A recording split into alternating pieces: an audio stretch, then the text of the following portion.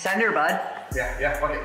So yeah, we've been, God, it was like beginning of March, end of February. The last one? Yeah, it's been a minute.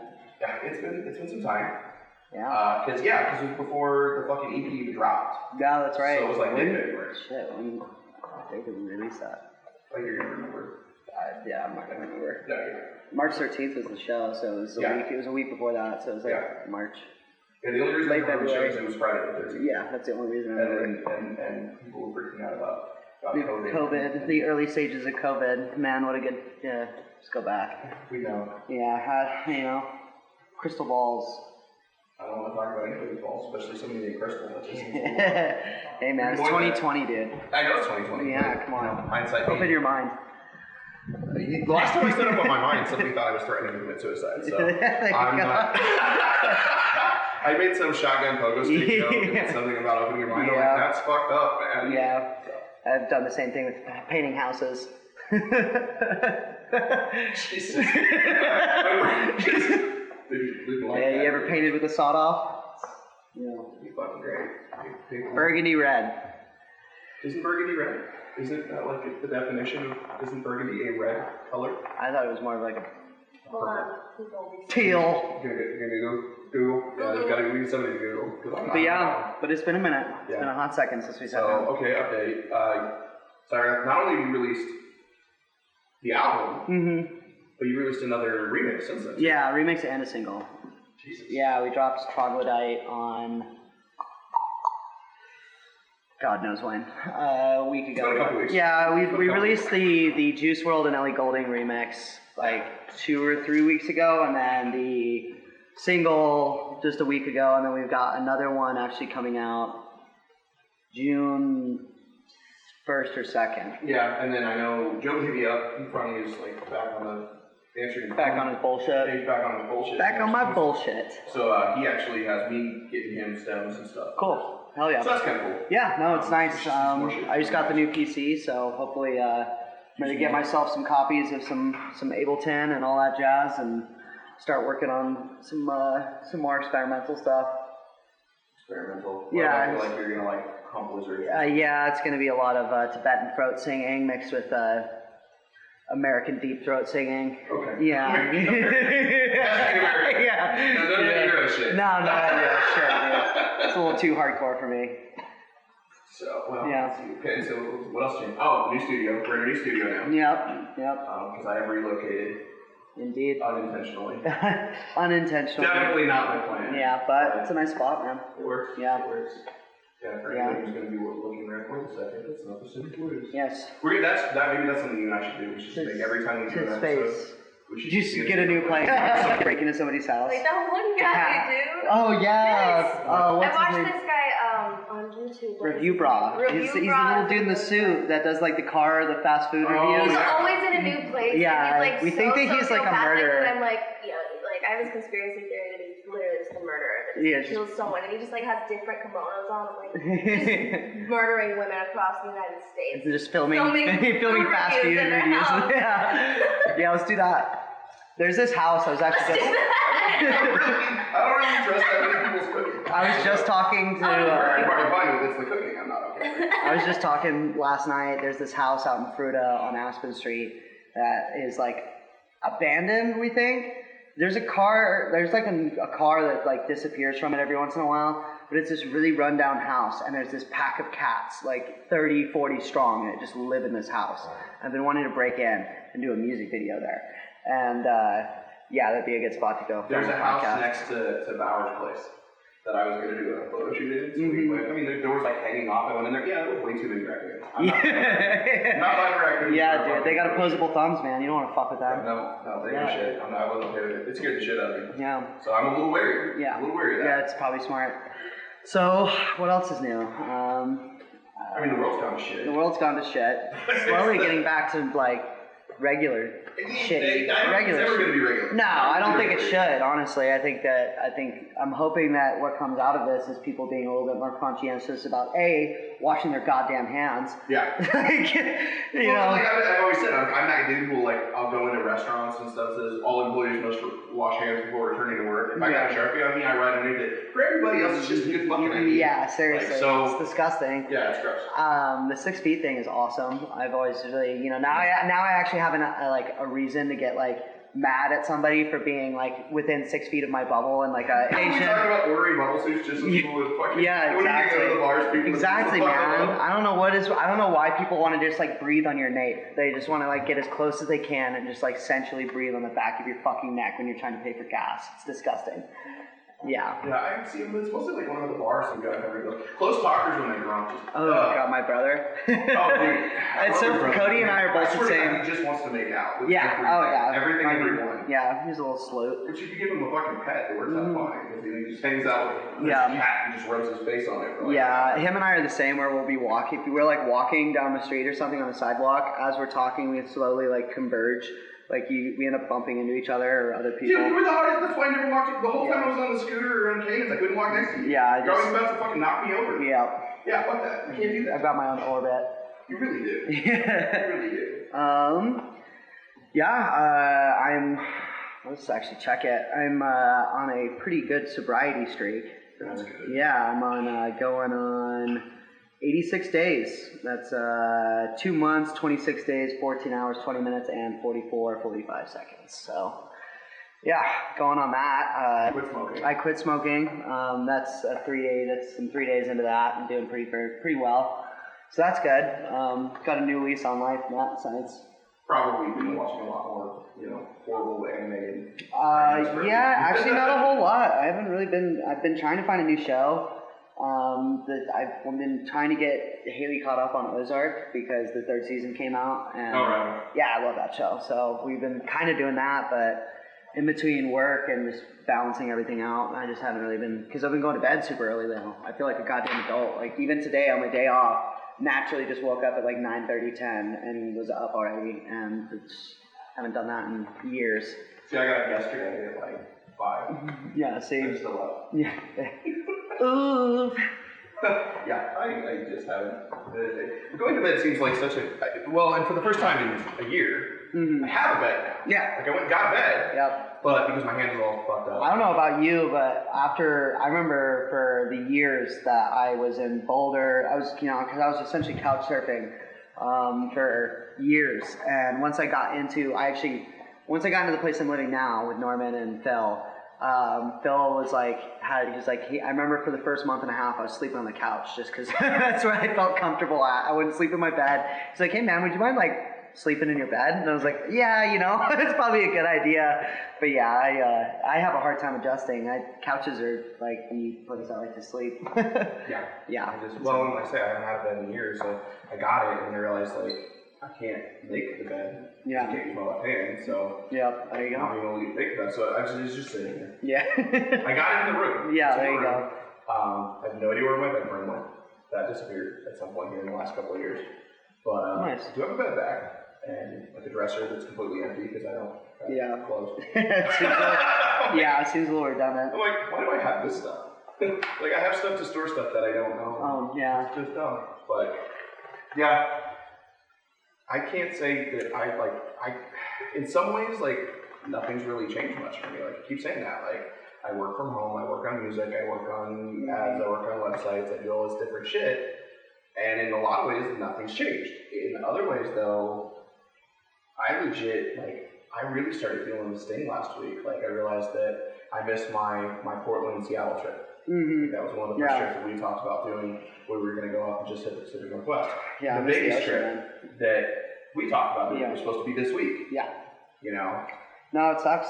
Yeah, but I mean, that's the world we live in now. Yeah, and some of the live interviews and things are getting rescheduled, which is nice. My photo shoot, though, like, I'm working on 3 books, 4 ad campaigns, and half a dozen individual projects, and I can't get shit done. Yeah. Like, I've done it's hard when you're just, I did the one Cinco de Mayo shoot with Jasmine. Mm-hmm.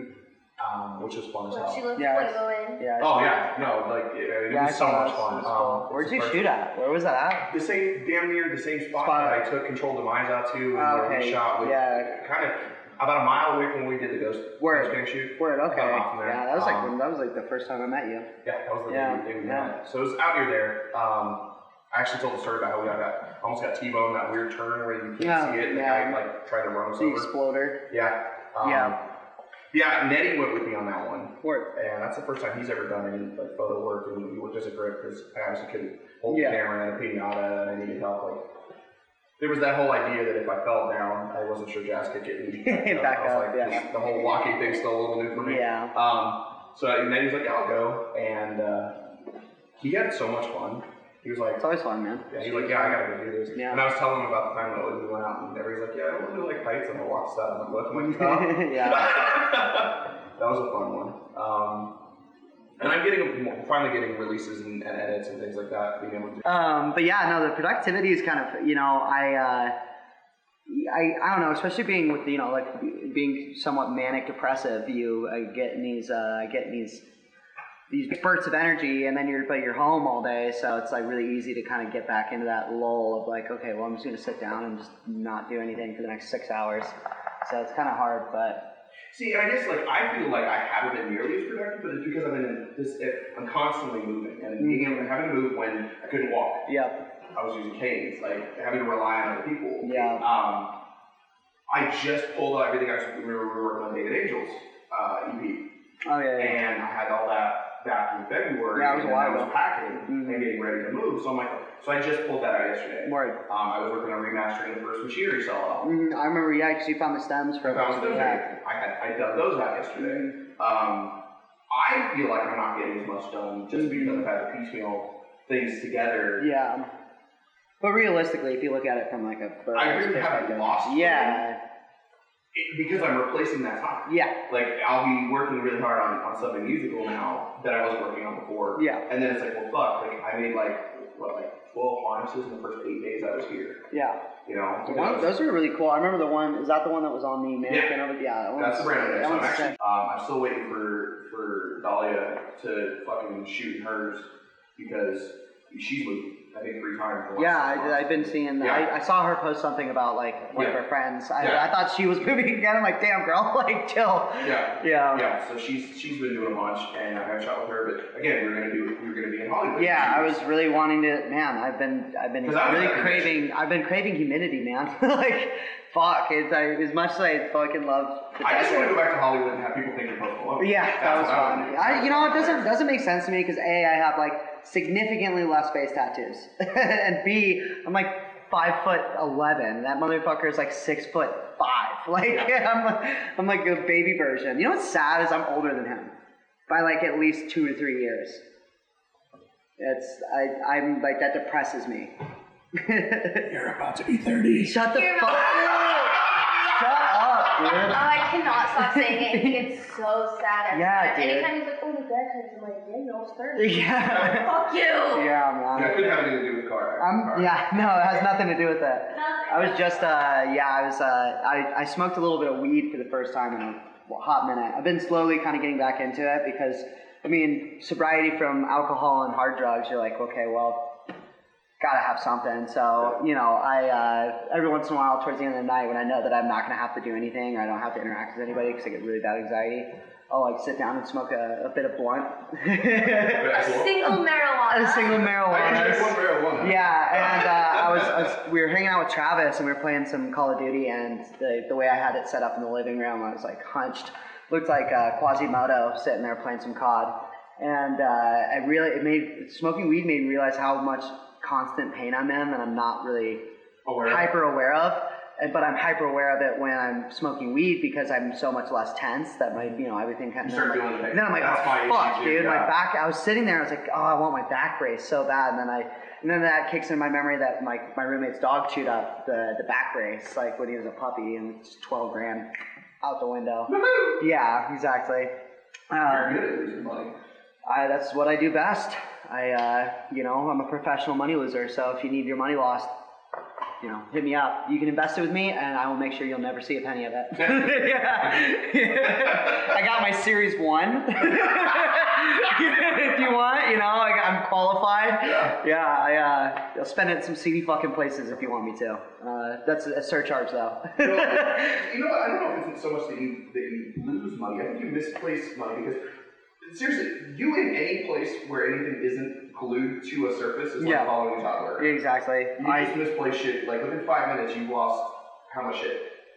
He's a lot better about it now. I am. I lose so much shit. I'm playing like a constant game of I Spy, or like what are those books? Was those the books, the I Spy books? Where so it's like Where's Waldo or I Spy. I'm just constantly playing that. Yeah. Bro, having Travis and her in the same house is like the most infuriating thing ever. I can't go 5 minutes with it. Hey, have you seen? Now you know how I felt. Yeah, exactly. Exactly. I just put that down. Where the fuck? Well, Skyler's outside. He probably has it. Yeah. Fucking seriously, extra toddlers that can reach up to 6 and 7 feet. So it's not fun. No. I blame it on like some form of mental disorder, but it's just who I am. I blame it on goblins. It's the underpants gnomes. They're snatching up all our shit. Phase 2 is though. So But okay, so that actually brought up 2 interesting points. One is, have you seen the new Where's Waldo? Where it's literally just Waldo by himself. No, what? Like it's the COVID-19 edition. Oh, okay, yeah. I thought that's hilarious. He's just like standing there. You've lost your power, motherfucker. You bitch. Just took a global health pandemic to find that. Yeah, like found you. Yeah, you wandering fuck. Yeah. And then the other thing is, I actually we've officially gotten a couple emails into the Closet of Nonsense Gmail. And the first one I got was from a lady in Virginia who I don't know how the fuck she found us or why she thinks we're interesting. But she finally said, can you just start posting pictures of everybody you're talking about? Because you guys talk in first person about people like, just brought up Travis. Haley's here, she's off camera because she won't get But we can't do it. It's got to be candid. Like, we got to do like the telephoto lens of them like brushing their teeth. What I want to do is I want to get Ian to do his me thing. Oh, yeah. Horrible. He has that collection of everybody. Dude, he sends me the absolute worst shit. It's amazing. It's so good. Oh god, dude. He spends so much time on it. I just think that's going to be fantastic. Yeah. That's going to be like the best way to do this. And so I'm going to start putting those in, just inserting pictures. Maybe we should do like a mailing list. You sign up for a mailing list, you get a little zine of Ian edits of everybody. That'd be pretty good. It smells like pussy in here. We had a little house party pre-COVID-19.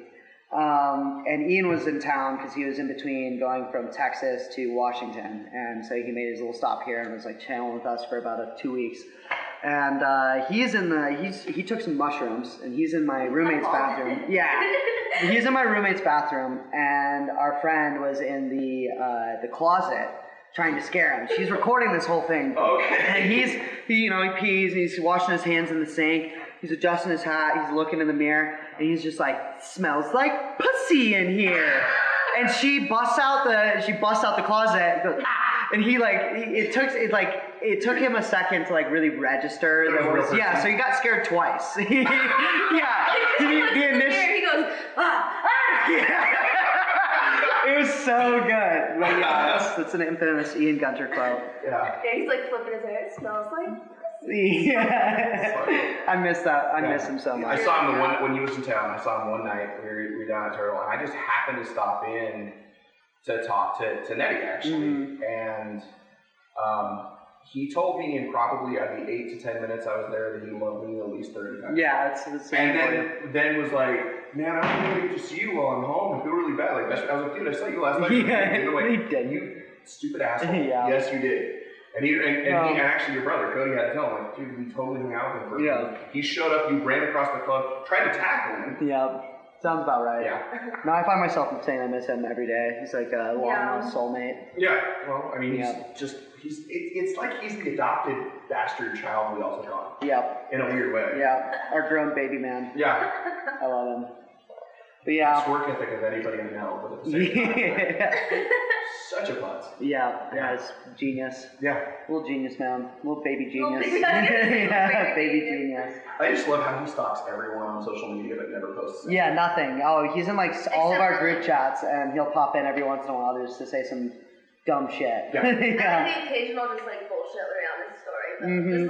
Just Tom. His Instagram stories are like completely ridiculous. Yeah. I'm like, what the fuck are you doing? But you can't ask him because he's like, I don't know. He's hanging out. I got bored.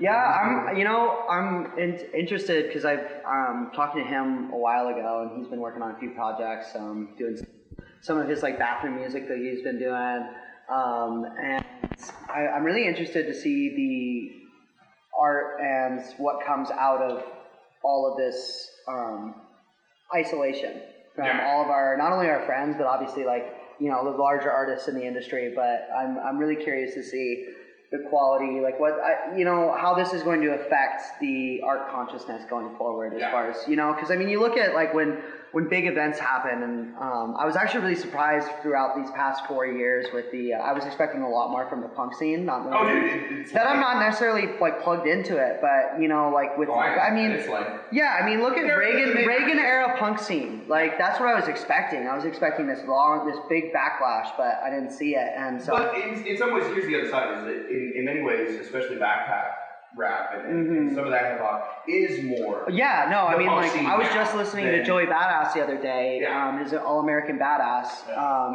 And I find them having more to say about. It's a little bit because the punk scene became so pop punk fashion related in the late 90s. I think that with the exception of like Pennywise, Bad Religion, the original like early 90s punk bands, and then a lot of the tried trees. When you look at, the Ramones falling apart the way they did, people dying, like those are the people who step up, the Misfits you expect to step up. And in some ways they have. Yeah. But you've got Henry Rollins out there still ranting and railing and doing what he's doing, and you gotta really look for that. But is it in the music or is it more in the culture, the aesthetic? More, it's not really in the it's interesting. I'm not, because like I said, I'm not too plugged in to like really speak on what, because obviously there's probably some local punk band out there, really giving it to them. But the grindcore scene has gotten pretty. Yeah. There's like this sub grind genre that's developed where they're these really fast, almost anti-political, rather than being about death and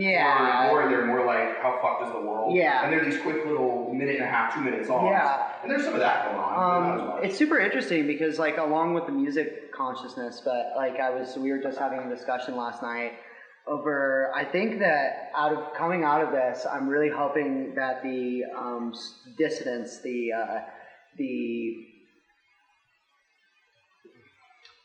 I'm really hoping that people are going to step up and realize exactly like how fucked how all this whole I saw something today. It's like COVID didn't break anything. It just showed the crack. It just seeped into the cracks and it broke a lot of rose-colored glasses. Yeah, it took a lot of people's stupid optimism and ignorance about how the government works. The fact that I was actually Googling it this morning because I was really confused because I've heard that I know that they had passed the second stimulus bill was going through the House and it passed. They had to re-amend it 3 or 4 times. Yeah. But I knew that Mitch McConnell and the Senate was going to panic because they're saying that they want to see the economic ramifications of the first stimulus package.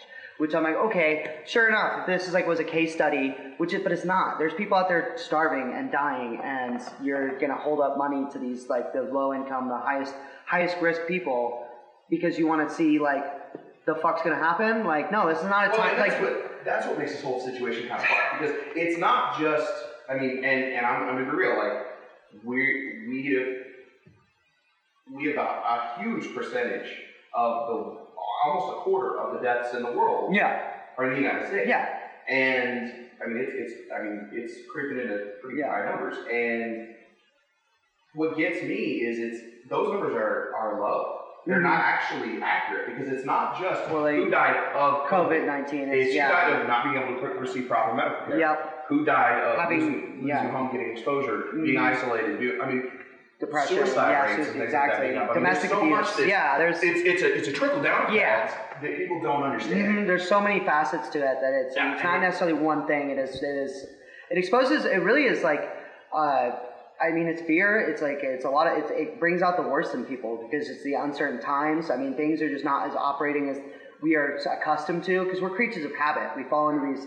We get comfortable, and when that comfortability gets shattered, that's when people start going like wild. And you know what I mean? It's a word. Yeah. What? Comfortability. Yeah.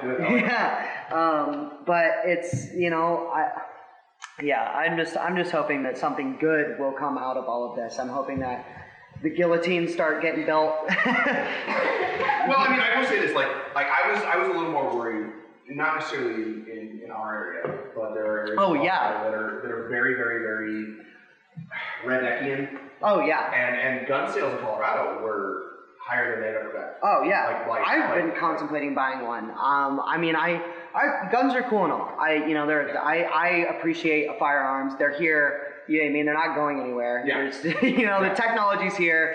They're here. I prefer for people to be accustomed to using them and using them safely because the people who are the smartest gun owners are ones that are actively using guns. And people, because that's the thing is I can't tell you how many parties I've been to in my preteens and adolescence where some dumb motherfucker was waving a gun around. And that's how you have situations where we have our friend Ming who got shot through his spine and then now is paralyzed. You know what I mean? I think everybody has somebody in their life that was affected by a mishandling of firearms. So I think that proper training and education on them is the best way to combat improper firearm usage. No, absolutely. And but the fact that there's so many, that's the thing. People don't know, and that's what's great. I expected especially in really impoverished areas of the United States, where there'd be more riot, more looting, more issues of that. Well, but you find the actual opposite. I think that the communities are coming together because they have to, because no one gives a fuck about them.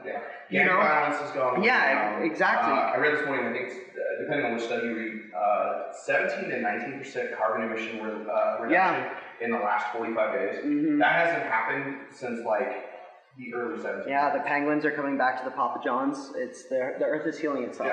It's crazy how I love sharks and whales and things like that. I mean, they're seeing whales in areas in the city where they're like, fuck that, haven't been here for 100 years. Mm-hmm. And they're right there. It's like, well, the water's it makes you realize how much of a cancer human beings really are. We're a fucking virus. My friend Chaz, who is actually, he graduated with a degree in environmental studies. Mm-hmm. He actually is working down as a fire watcher out in the Grand Canyon. He just got a job down there, but he was he was going for marine biology, and he was telling me how interesting it is if you look at satellite images of cities in the earth and watching this, like especially if you did like a time lapse from the Industrial Revolution to now, how much it would look like cancer spreading through cells, and how it's disgusting. And that's another thing is that I'm hoping and waste is a big part of that too. I mean, when people realize that how scarce a lot of this stuff is and how important it is for us to not only recycle and reuse, but to also manage, how much we're actually fucking putting into the earth and taking out of it. Because when we run out of things, I mean, we're about to face, I'm surprised that here soon we're going to face a water crisis that I don't think people are really ready for. And Grand Junction in Colorado is going to be a big part of that because, I mean, the Colorado River supplies the entire western half of the United States with the water. Yeah. California, it's where all of them motherfuckers get their water at. And, I think that's going to be a thing that people aren't really aware of. I laughed because they said in 2019, the drought was over. And I went, no. The Colorado still doesn't touch the ocean. Yeah. This is the lowest I've seen. We were driving over the bridge just a few weeks ago. And I was baffled at how low the river is. It's been the lowest I've ever seen it. And I've definitely seen it lower. Yeah, it's not good. It's not a good situation, and we're dealing with that. I think the biggest eye opener for a lot of people. So many people are just so used to the idea of, I don't have that, I'll go to the store and get it. Yeah, but you can't do that. And they can't do that. Yeah. For numerous reasons. But the most important, it's not fucking there. Yeah. Because everybody everybody turned into a fucking survivalist. My bunker. I'm going to do this. I got this. And they don't know what the fuck they're doing. No, they don't. And they're toilet paper. Who the fuck? God. Bro. You bought 3 years worth of toilet paper. You really think that's gonna fucking matter if this shit goes really down? You're gonna really need toilet paper? Use your goddamn hands, man. If you're really gonna be worried, if you're worried about people looting and, there's pure anarchy in the streets, toilet paper's the last thing you fucking want. What, are you gonna throw it at somebody? Like, yeah, exactly. Yeah. Douse it in some kerosene and throw it at somebody? Like, no. Well, and I've mentioned this before. The one thing that kills me is there was a newscaster in Jersey standing outside of stores, stood there all day, and he asked everybody, why are you buying this? Why are you doing this? What are you doing? And finally one was like, I just saw everybody else doing it on TV. No, that's why I did it. That's what you're supposed to do. Herd mentality. Yeah. No, it is panic buying. A lot of these things are just I don't know who quoted it or where it's from, but a person is smart, people are stupid. It is. Men in Black. Is it? Yeah, there we go. Tommy Lee Jones, exactly. But it is so true. When you get a gaggle of people together, they're gonna do the stupidest shit because it's pure instinctual chaos. And you see somebody, it's the Maslow's hierarchy of needs. It's the keeping up with the Joneses. Oh, they have something I don't. I probably need that. And so when in reality, it's like. I don't know. I've been trying to really not necessarily feng shui, but my life and we just got downsized our clothes, like the non-essentials. I think it is very important for people to try and see what they can live with and without, and then find a happy medium in that. Because I think that there's a Schrodinger's cat element to that too. Yeah, it's the idea of what don't I know I need? Yeah, exactly. And it's that fear of, okay, I'm missing out on something. What the fuck am I? And that's capitalism. That's greed. That's I'm never having enough. What can make me happy? Even with just this purchase I just recently made, I finally went through and built myself a computer because mine's been dead for years. And that's weird for me because that's a big part of my life. I went to school for computer science. I've just got done doing this large purchase of close to all said and done about $4 grand, and that feeling of the anticipation, the high of like getting everything ready and being excited, and then it gets there and you're like, okay, well, now what? It's like the now what? Fuck, man, like now.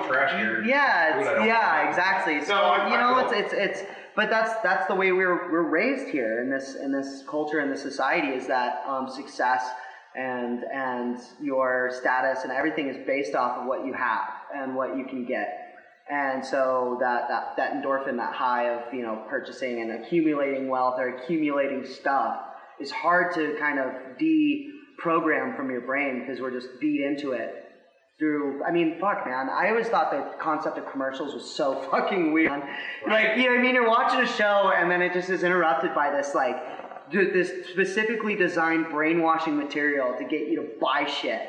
And it's just I always thought it's just such a weird concept to me. Like, advertising is such an interesting. I love it. I love the picking of the brain, the mass consciousness stuff. It's really psychological. It is, but if you get down to it on an inherently human level, it is so fucked up. Oh, absolutely. Yeah, it's so fucked up. Yeah. But yeah, it's beat into us our entire lives, and then so to kind of go back through that and trying to deprogram it to kind of wash that away is super. It's a good feeling, where you can kind of realize okay, do I really need this? Why am I, is this going to bring me joy? I can't remember the name of the woman. She's got that Netflix show. She's the Japanese woman who goes and feng shuis people's house. Exactly. Well, and the thing that she repeats whenever she's getting rid of, helping people get rid of shit is, does this bring you joy? And you have to really dig deep and find that answer. Does this bring me joy? If not, get the fuck rid of it. Why are you holding on to this shit? Well, and that's why, I was laughing. Everybody thought I was being kind of a whiny piss pants when I was like, this is everything I own. Yeah, fit in 11 times. No, but that's. I'm like, no, you don't understand. How much easier did that make it to move, man? Yeah, from house to house in one day. Using free cars. Yeah, not trucks. Not trucks. Cars. Free cars. Man, I remember downsizing my life from Boulder because Erica came and picked me up in her 4-door Honda Accord, and I had to pack my entire life. And this was when I was working at Buffalo Exchange, so I had stupid amounts. I had 43 pairs of shoes. So I literally had to get rid of more than, I've never owned that. No, like I'm not even, no, when I say like 40 pairs of shoes, I'm not fucking kidding. I have pictures of like, literally when I was living in the townhouse at the inn in Kenny, of our hallway, that's the only place I could put it, was this little nook. When you went up the stairs, it had this recess for the window. I had to put all my shoes there. It was 3 layers of like 5 feet of shoes. And it was excessive. But I mean, I wasn't spending money, like, because with the work with the consignment shop I worked in, we got $80 every week for hitting our goals in in-store credit, and then I got 25% off on top of that, and it's a consignment store. So shoes were like $10, so I'm getting 25% off of it, and I had $80 every week that I just get to blow on it in coupons. So, why wouldn't I? And then I could go and resell it. Like that's where I started the Moon Children thing and reselling it. But going through that process really that was a big life-changing thing for me, because before that I was like really collecting. I loved collecting. I loved accumulating. I liked having shit, and I still do to a degree, like everyone does, but comparatively I've gotten really better. I remember losing this Givenchy bracelet that I had gotten in the bar at Twisted Turtle. I'd lost it. And I had nightmares. I shit you not, nightmares about that bracelet for like 3 weeks. And so to go from that to being able to just like, do I wear this? No. Does this bring me joy? No. Okay, toss it. Yeah.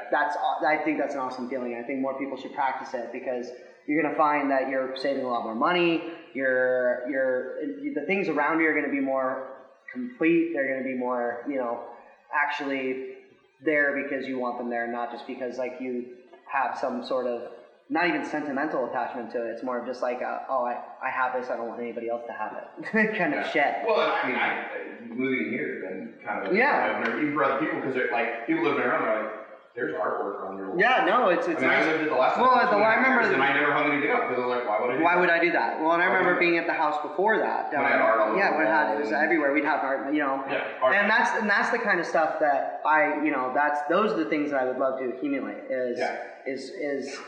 art here, it's something everybody else has done. Vibes. It is memory. It's the sentimental stuff of. And I got stuff from Sasha. Marla Marquise is sending a piece. Yep. I talked to her about in Denver. Yeah. And she's like, I totally forgot to ever finish this. It's here. Yep. She's shipping it out, I think, this week. Yep. Those kinds of things, like that's the stuff I cherish. I mean, I have a giant tote, like one of the big, basically like 55-gallon fucking cooler. It's full of art stuff that people have given me over here that I fucking love. Like that's the stuff I hold on to. Like, which is priceless. Yeah. You can't put, you know what I mean? Like that's what I love about it, especially art that is from those that you know and love. Yeah. That is something that you can't quantify. It's an unquantifiable, value. Yeah, there's no way to predict when you're going to find that stuff, or if you're ever going to find anything like it again. I mean, I got a pot yesterday that my son actually made 15 years ago that I forgot I had. Yeah. I just forgot I had it. There's nothing like finding stuff like that. It's this little tiny one, and then I look at something he made me 5 years ago. Yep. And it's an actual piece of art, and I was like, damn, this kid was already into that shit. Like, to realize those things, to see that progression of a 10-year difference in his life. Oh, yeah. Through that. Looking at drawings and stuff, little weird sketches. Like, I found the props list of when we shot Colt's music video. And it's very nostalgic. Oh, yeah. Because, like, on there, right under, you can see the notes and stuff like, Colt Sex Big Ol' Yeah. And, like, the little notes we wrote to each other and shit like that. It's like why Cody Bauer still has the Arlo's.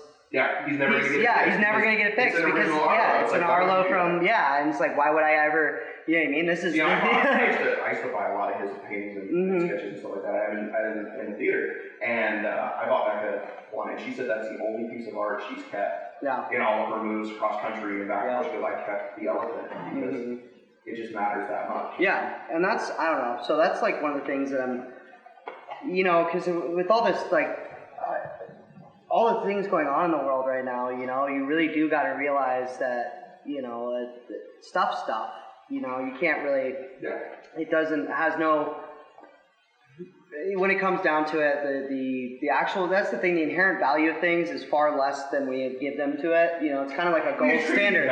It's a gold standard. Yeah. You know, we've moved away from the gold standard in our currency. We've moved away from the gold standard in our perception, in our mind, because we put value to things that are inherently worthless. Yeah. And which is fine. I mean, don't get me wrong. For example, art. I always say that, you know, you can't eat a painting. As important as art is, you can't eat a painting. You can, but you're gonna get, you know, some toxic poison. Why are you so tattooed? It's like, well, some people paint their walls. I paint my butt. Well, yeah, you're always gonna keep it. You don't have to hack it in a movie. Yeah. Right, unless you lose your arm, you're good. Yeah. But you know, and that's the thing. Is like, you know, you gotta kind of do a mental checklist, a kind of itinerary of the things that matter in your life and what's gonna. You know, what's going to keep you going the next day? Because, you know, you like I said, Maslow's hierarchy of needs. You got your shelter, your water, your food, you know, love, and then the rest of it's just kind of stuff. Stuff's cool. I fucking love stuff. Who doesn't love stuff? TVs are awesome. Like, you know what I mean? I spent the monitor I spent like a month and a half like finding the perfect one because I wanted an OLED monitor where it has like HDR perfect, it has the right color correction, because that shit's cool. But at the end of the day, like it's a fucking thing, you know. It's half the reason I learned that addiction. I mean, I fixing cars, fixing electronics. Fuck, I rebuilt my phone 2 weeks ago. Yeah. The microphone broke. But that adds so much value. Yeah, but that not only is that like financially, you know, smart. It's you know, it's conscientious of, you know. Yeah. But it's also it also brings more joy to that device or whatever it is. That, oh, I fixed it. You know, I put time and energy into this. Yeah. When everybody's always like, why don't you buy a new one? And it's like, all right, my phone's old as shit. Yeah, dude. Well, it's the whole thing. I get made fun of for it, but I don't care. It works, and I now. Well, it's the whole thing for the desk. The desk. This whole process of getting this content creation PC up and running. One of the most frustrating fucking things was, and she can attest to this wholeheartedly, was finding this fucking desk. This desk was giving me. I was about to shit myself in American Furniture Warehouse. I was about to plaster that bitch with fucking feces because I was pissed, bro. But I took a step back and I was like, well, what can I do to have fun with this? I'm going to build it. I'm going to build this desk. That way my girlfriend and I can take some time and be creative and build this, and we can specify it to exactly what we want to do. Yeah. And I think if more people did that, they take the initiative and the time to actually make something for themselves, I think it's a lot better than this bullshit. Like, I mean, that's like H&M and like a lot of these businesses that are built off turn and burn. It's like, okay, we're going to pump out all this cheap shit. That way people can buy it really cheap, but it's not going to last them 2 days. You know, I really want to. I would love to see everybody go back to the timeless, quality made whatever. You know, you've got a quality made shirt or a table or a chair that, it's going to be a little bit pricier, but that shit's going to last you the rest of your fucking life. Yeah. And my mom used to, when Walmart first moved into our hometown, she would go there and she would buy new shirts every month, and would spend, you know. I bought 8 shirts for $2.50 a piece. Like, but you're never wearing. Yeah, and then I'm wearing a shirt right now. That is 11 years old. Yeah, man. And still, you take care of it. You take care of shit, and it's good. It's well-made stuff. Yeah, it's gonna last you. But we've gotten to this consumerism mentality of more. I need the new. Yeah. And it's ridiculous, man. And I fall victim to it, and you know what I mean. Like I am very trendy, but you know, I do appreciate. But then I find myself coming back to like for example, like when I say something that's timeless, like so when you think of like a plain white button-up or like a nice flannel button-up, timeless. You go in, you could drop yourself into any time period. I mean, give or take. Obviously, if you drop into fucking.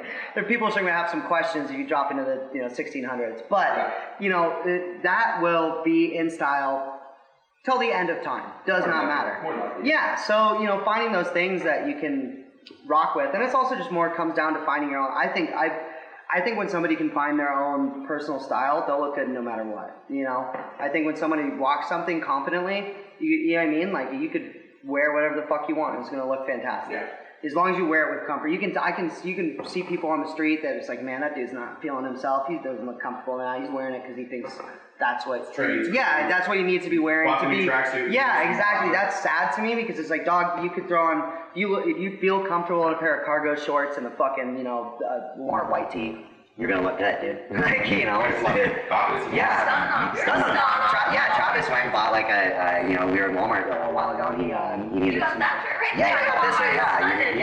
It's just, I don't know, it's interesting, and I've been trying to be more aware and conscious of those kind of thoughts and procedures in my brain seeping in, like, okay, do I really need this? Is this really gonna make me happy, or am I just gonna buy this and my shopping high is gonna go away, and then I'm just gonna be, I'm just gonna have another piece of shit that I need to fucking get rid of at some point, Well, and I watch a lot of people that are, I got the meter upset because it's a tool, it's a useful thing, but did I need to do it right now? Probably not. When's a better time to? You're stuck at home all day. Like, that's the best thing you can do. I'm stuck at home all day for quite some time. I know, but I'm saying, but like... That was my way of replacing the fact that I'm not going out and DJing. Yep. I'm not going out spinning. See, and that's the kind of thing that, exactly, it brings you joy. It's something that is not only good for you, it's good for your brain, it's good for getting out, you know what I mean? It's art. You get I just think it's funny how many people that I hang out with that have no idea I'm actually a musician. Well, it trips me the fuck out. And how many people are like, wait, what? I remember when Jobin and I were in Guitar Center with you. Yeah, when we went up to do the filming for the Bear Grylls show. Yeah. And you sat down and you were just doing your thing on the drums, and Joe was looking at me, what the hell? Like, it's. Yeah, Shelly actually called me in the night. She's like, I'm shook. She goes, I just saw you playing drums, and what the fuck was that? Yeah. Yeah, I just. When something's so ingrained into your being that it's not necessarily something you have to... Like, one of my friends just moved out. Like, she's been following me on Instagram. Yeah. She follows all my shit. She didn't know I was doing it. She just made the correlation. I mean, we've been friends on Facebook since, like, the day, so, like, 9 years. Mm-hmm. She just figured out... And I thought she was doing it to support me. She's literally hit me, this is, like, last Tuesday. She's like...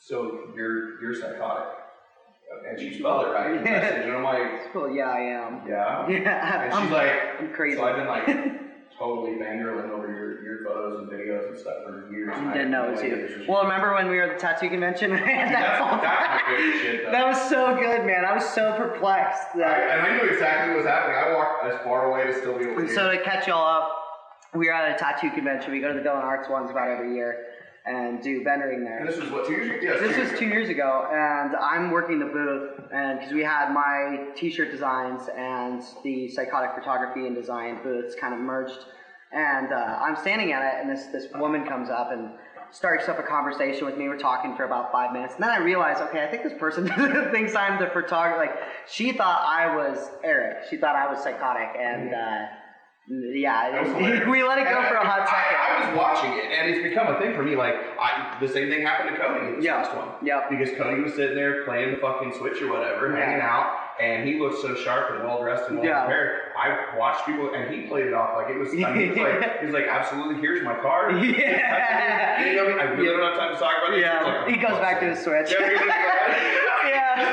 I love that shit. The anonymity, and this has been commented on now twice because people are like, you don't show up on podcasts. I don't like being on camera very much. Like this is uncomfortable for me. Well, I think people watch I get more like, why are you not in it? I'm like, it's my perspective. Yeah. They're like, well, that's kind of cool. Yeah, like Cervantes refused. Like we filmed the one I did with Cervantes. We filmed all of it. He was like, I look like Korean dictator. And then he's laughing. He goes, I just realized that nobody ever sees you. Like, you're this disembodied voice. I've always been obsessed with the idea of the MF Dooms, of the early stage weekends of the world. Right. Where, I mean, the Daft Punks, you've got these figures, it adds so much like that. Like, The Weeknd was a big one for me in high school. When he dropped House of Balloons, Echoes of Silence, and Thursday, it was like, who the fuck is this dude? He had never had an interview, no videos, no fucking photos. He was just this dude that came out and was killing Michael Jackson covers, just absolutely slaying it, sounding like MJ, like reincarnated. And then, and then MF Doom, it's just this, I also love it because from the mentality of, okay, you have to separate the art from the artist. You look at your Bob Marley's, your Beatles, I'm spacing on this. John Lennon's. You look at your John Lennon's, your XXXTentacions of the world, where it's like, okay, yeah, debatably, yes, pieces of shit. I mean, women beaters, rapists. Like, I mean, John Lennon, Bob Marley was like, just beating and raping his wife. But, everyone overlooks that because they made an amazing art. It's not necessarily because you're overlooking the acts of the person, but you're separating the art from the artist. And I love that perspective of actually physically separating the art from the artist. Adds that layer, forced on you, which makes, for me, makes it more interesting because then I'm listening to, like, and it's really interesting to me, like, I do this in Nirvana a lot, where I want to know how sober he was and how fucked up he was, at what time he's writing what song. How much was Dave Grohl, exactly. You get obsessed into the actual personification of the person. You get somebody like Deadmau5 or Doom, or even, to an extent, Slipknot, Mushroom. Exactly. Where, it doesn't matter. Mushroom has had interchangeable members that people don't even know. Because it's the character. Yeah, exactly. It is the art itself. The Gorillas. I was actually it makes it just so looking much at more intense because you're like, it's about not only the material as it is, but what influenced that? What's the reference? What were they doing at that time? What is this song? Clint Eastwood. Yep. See, and the opposite side of that I also get obsessed with because I'm a huge Kanye West fan. You know that. Yeah. I love him. I absolutely love him, and he plays that side, the opposite side of that, so well. He is the embodiment of the stage performer. He is constantly. He created the performer to become him. Exactly. He became the performer in his day-to-day life. He's a superhero. Exactly, and so he is Clark Kent.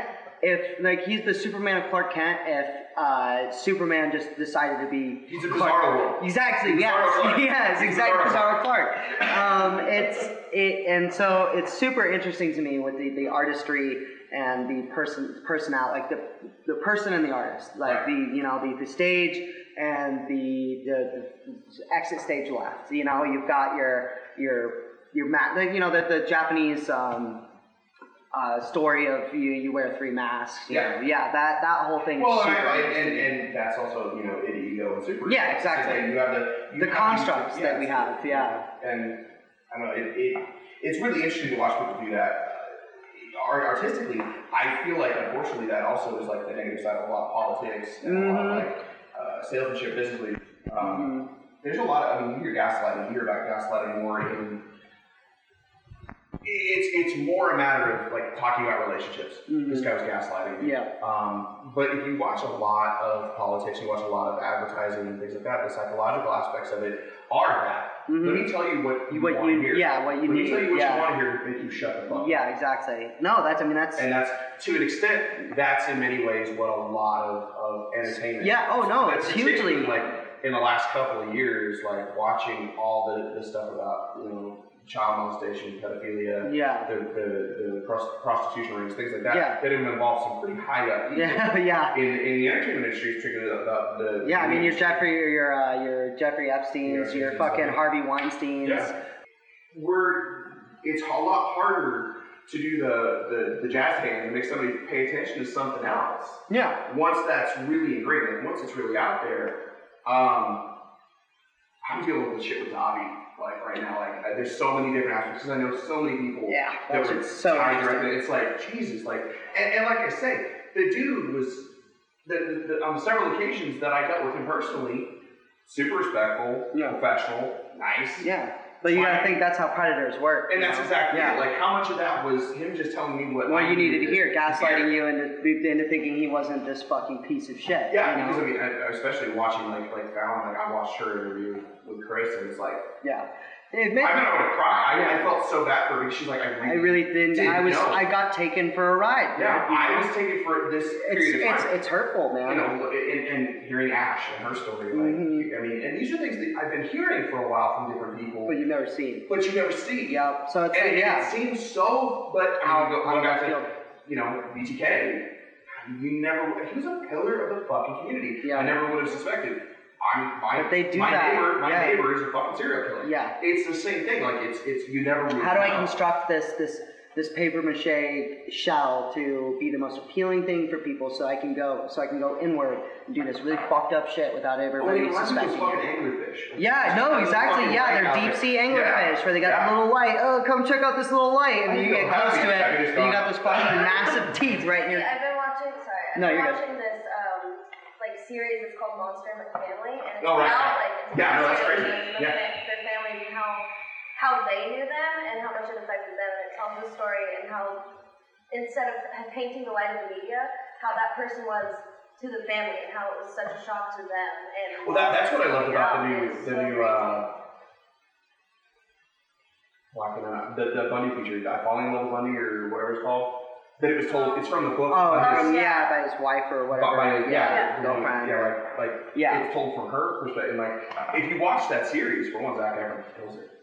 Like straight up kills it. Yeah, we He killed that one. But what kills me more than that is that none of the violence is actually in the shit.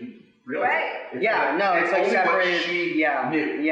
And I think that's so interesting. That is an interesting perspective to take a more clinically approach to it and take the human element out of what do you actually violence. And we've always said that, like, and I being involved in cryptozoology and paranormal investigating and all the weird shit that everything's so crazy for, like, that's why I like that stuff so much. It's not that I need proof. Yeah.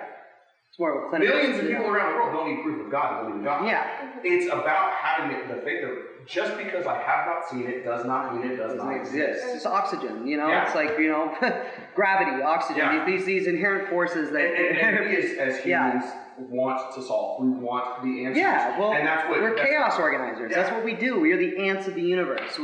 We take the abundant chaotic energy in the universe and we try to organize it and compartmentalize it. Put it into it. Yeah, exactly. We love our boxes, bro. I'm a Democrat. I'm a Republican. I'm a fucking Protestant. I'm whatever. Yeah. We love these boxes, man.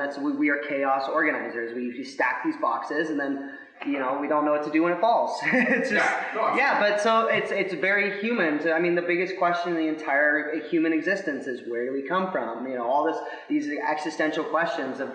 But it's like. Where do we come from? Where do we go? Yeah. But it's funny when you really look at. I've always felt like it's super interesting. It'd be cool to know, but at the end of the day, who fucking cares, man? It has zero relevancy on my fucking life. Yeah, exactly. And so many people do. Yeah, no, fear of the unknown is way more of a motivator than fear of the unknown. Like we all know that stepping into traffic is dangerous. That we could die at any moment. A bus could fucking smoke us.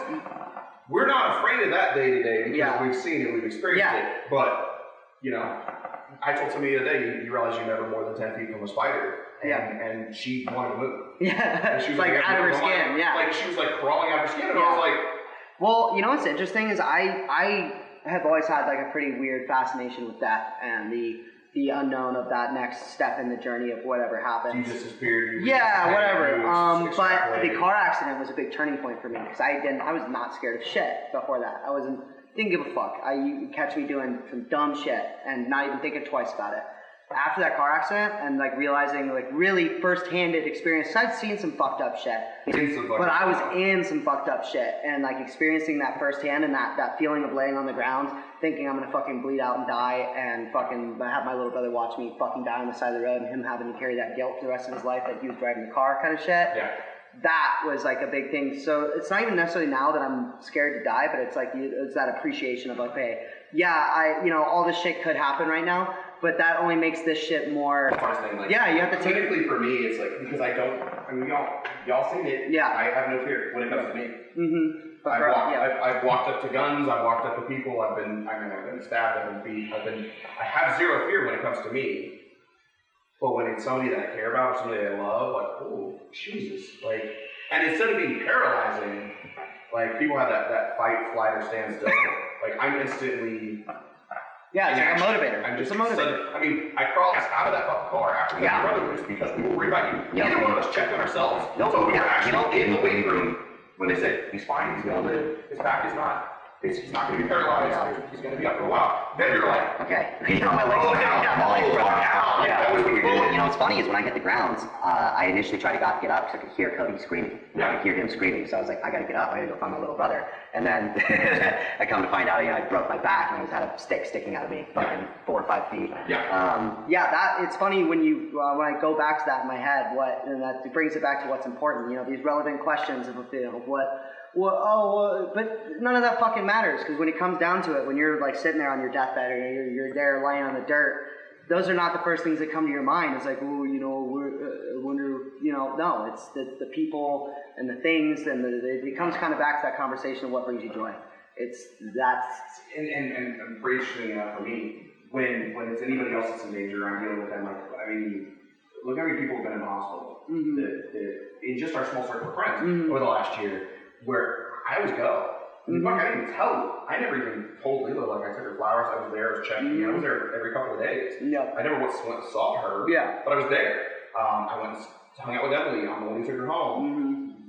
Khaleesi, when she was in there, like I go spend time with these people because I get scared for other people when I hear somebody's sick or there's something on. I feel that. When it's me, I have those, it's like that's the opening of Deadpool, where he goes, shit.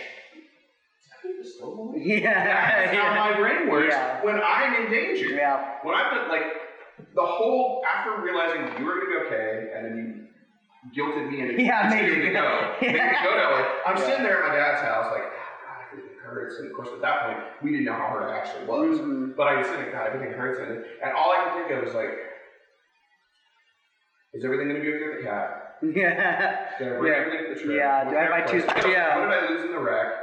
How much clothes do I have? I had to buy new pants, I had to buy new shoes, because the one shoe was split down the side. I'm surprised they found everything. I lost my shoes in my rack. The only things I had was my backpack and my cameras, because they're in a gun case, and everything in that whole rollout thing was just gone.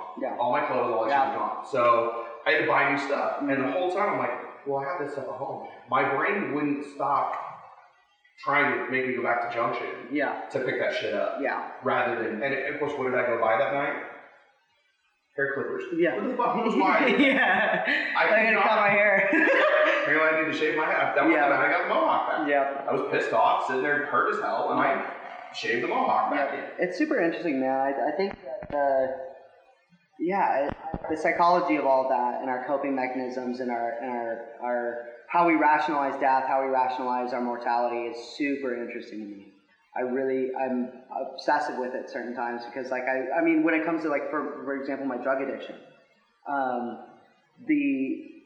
looking inside on that and wondering, digging really deep to try and find the root causation of all these, why am I doing this? Why this trigger? And it was funny, I was talking to some friends last night about, because I was, they were like, oh, you're still doing the sobriety thing? I'm like, yeah. And they're like, what sparked, why do you feel like quitting all of it? And I was like, well, because I have a really bad habit of self-destruction, self-sabotage.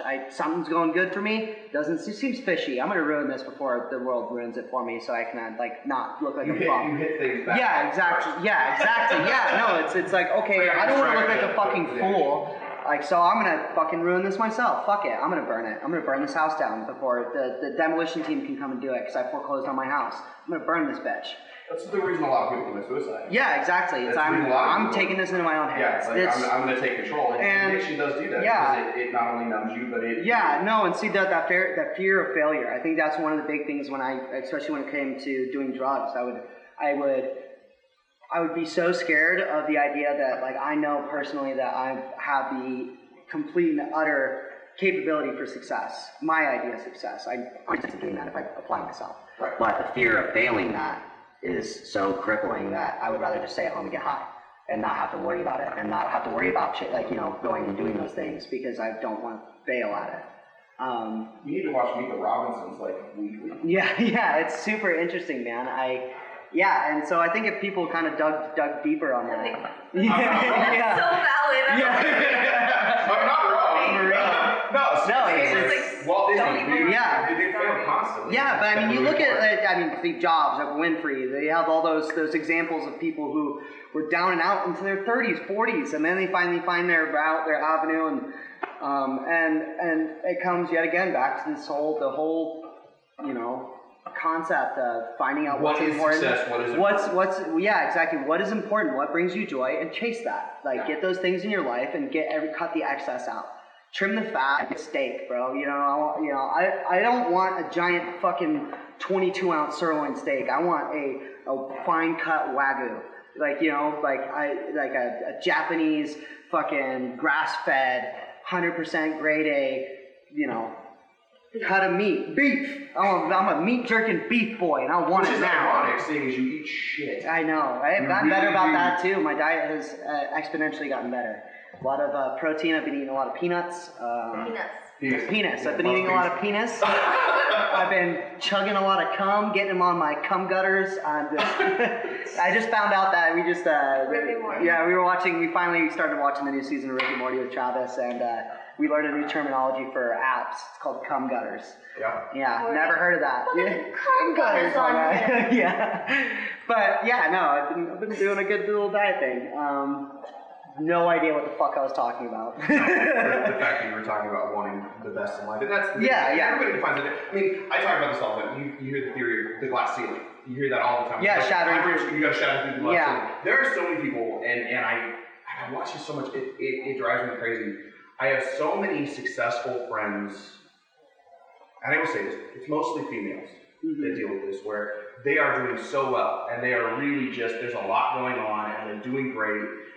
And they want to do more, and they tie themselves or so to this relationship where the guy says, well, we've got the house and the 2 kids and the 2 cars, and I got the 4Runner and the 4-wheeler, and I got the boat. And that's their idea of success. Like, they hit that point where they don't want it anymore. You know, which is content.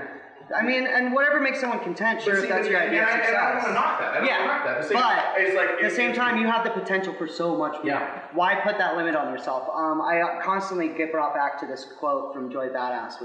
Like, at some point, I'm getting this tattoo because it's the sky's the limit. That's what they told a fucking fool. I'm aiming for the sun and moon. Like, you know what I mean? It's just that the world, the society, the everything that we get caught up in kind of makes you feel that it's makes you trick yourself into thinking that you can achieve less than you can. Well, and so many people believe that. Yeah, do. And the other side is it's defined. It's like this is the American dream. Yep. Like, for me, if the American dream is being in debt and having white picket fence and fucking kids you hate. Yeah, I'm married to someone you fucking love and having 2 shitty kids. They can have my social security number. I'll move to pull my ass out there. Like, that's not who I am. Yeah. That stuff has never been my goal, my dream, my desire. And I watch people chase it. Chase it to the point where their feet are bloody, and it's so sad to watch. It's like, man, you could have done so many other things. Yeah. People who don't even recognize their own potential. Yeah, that's the saddest thing, and that's what I love to do. Is that's something I've found that brings me real joy, is helping people realize and achieve that potential within themselves. Yeah, I had this friend ask me. I fucking love it, dude. I love watching people glow up, man. There's nothing more than I love that. There's so much joy to be found in discovering talent. And watching people succeed. A friend of mine, she just flat out blatantly, she's like, why do you help me? Why do you talk to me? Why do you? Because I see something in you that you don't. And I was like, because I see a future you that you haven't met yet. Yeah. That is so much more the level of potential of who you're going to be and who you're capable of being, and who you would be proud of. You would be proud of yourself in that person, and I already am. I'm already proud of who you're going to be. Yeah, you just need to take the steps. Yeah. Well, it's, and I kind of I'm digging into my, my consciousness to think, okay, so, because I feel the same way. One of my favorite things is, like, getting people invested in, I'm constantly pushing that, to the point where Cody would get pissed at me, because I'd push him. I'd be like, yo, dude, you could do your art, like, for a living, dude. Like, you really could. He's that good. He's that fucking good. That fucking talented. And he doesn't, he's at a point where he doesn't want to do that, and that's fine. I had to realize that, but I think why I push people so hard and why I love doing that is part of that fear of failure. It's like that, okay, so I want to help somebody, like, the way that I want to. Vicariously through a lot. I do. I want, because it's like one of those things where it's like, you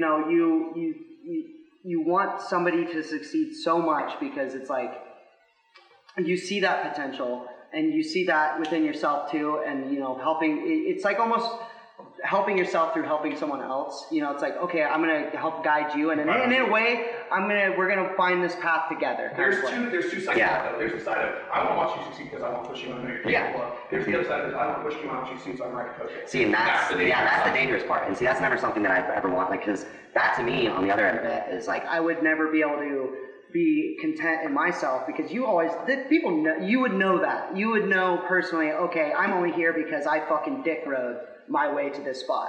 You know, you could say, yeah, they see, don't care. and to me, that would eat me the fuck alive at the end of the night. I would lay down in bed and be like, wow, I'm such a fucking has-been piece of shit that I couldn't do this on my own. That's nothing I'd ever want to do.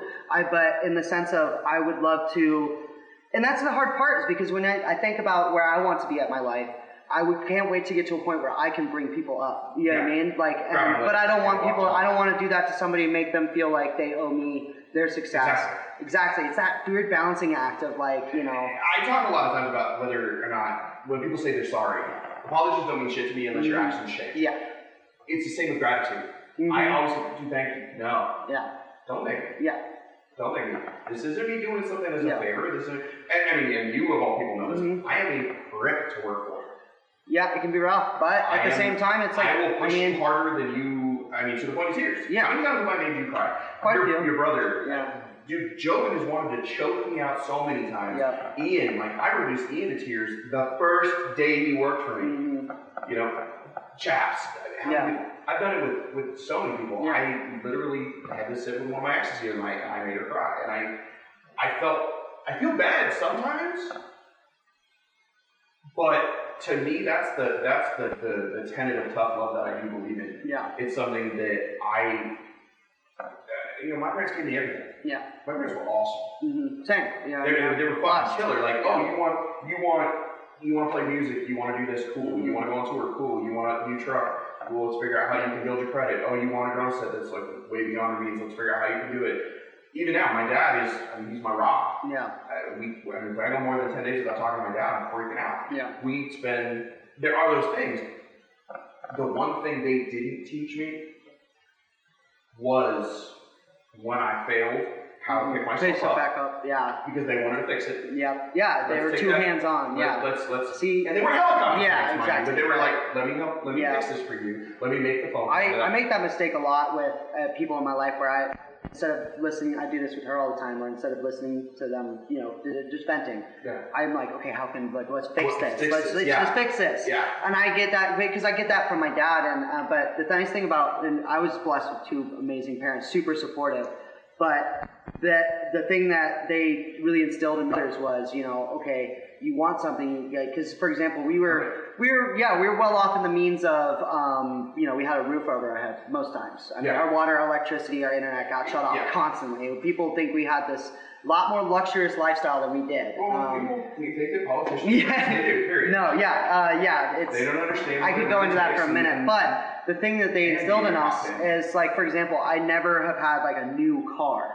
Was never gifted like a fucking, like, you know what I mean? Like, everything that I had to get was either they helped with, in a sense, but I had to go work for it. I mean, I've been working at a job since I was like 14, 15, and even before that I was doing like, actual construction work for my grandfather or farm work up on, it's just the way it was in the family. No one's done till everybody's done. You're gonna fucking work for it. I'm not giving you $5. What the fuck you want $5 for? You're gonna go pick up, you're gonna go pull weeds for $5. Yeah. Did I charge you for dinner last night? No. Yeah, exactly. I remember as a kid asking my dad, because my neighbors were getting allowance, and I was like, yo, where's my allowance at? He's like, look up. He's like, look up. That fucking roof over your head, that's your allowance. And that's the thing. And I mean, as I got in high school, I had for lunch and shit like that, I was using it on drugs and foods and shit like that. But I did have that back by that time. But I also have my own money. But and that's something I'm so thankful for, though, because I mean, but both of us, I mean, I just got off a stint of working like 3 jobs for the past year and a half. I I blow off a lot of steam and I love to have fun, and you know what I mean? But like when it comes down to it, I fucking work. Because I have to, I get this overwhelming sense of dread when I'm not able to support myself or my loved ones, you got a package. Yeah, is it your head? What? I don't know what it is. Yeah, well, but yeah.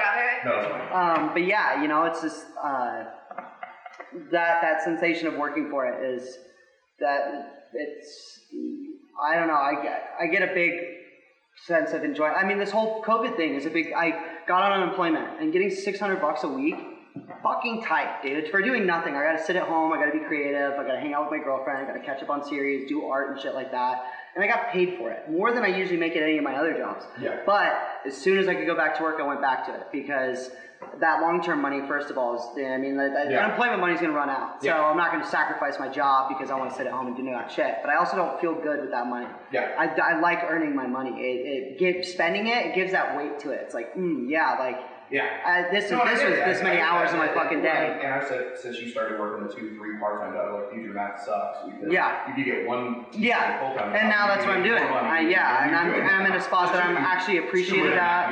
Yeah, they just gave me keys. Like, I'm fucking in love with the place I'm working at now. And I get to go into work with a sense of joy and actual fulfillment because I'm being recognized. You sound different when I talk to you after work. I used to be, I wanted to kill myself, bro. And now you're like... Working at Domino's, I mean, shouts out to Norman for giving me that job because I needed it, and it was like easy and convenient because my roommate was my GM. Yeah. So, it was easy, but at the same time, I would go into work and I would literally look at the pizza cutter and be like, I wonder how many times I have to roll it across my wrist before I fucking died. Like, I would literally want to shove my fucking head in the oven, bro. I'm actually I'm so hyped. Yeah, I'm so hyped because I just got, and this comes back to that, I want to help see people glow up. My homie Chris, who was my manager at Domino's, who's been working there for like 3 or 4 years, I fucking got him an interview at Discontent, and he got the job. I didn't get him that job. I got him an interview. I got his foot in the door so he could get himself the job. And I'm so stoked because he's going to have a more fulfilled day because I know how I felt after leaving that shitty place. Were you low on battery or? Yeah, battery. That's the most of it. Which is fine.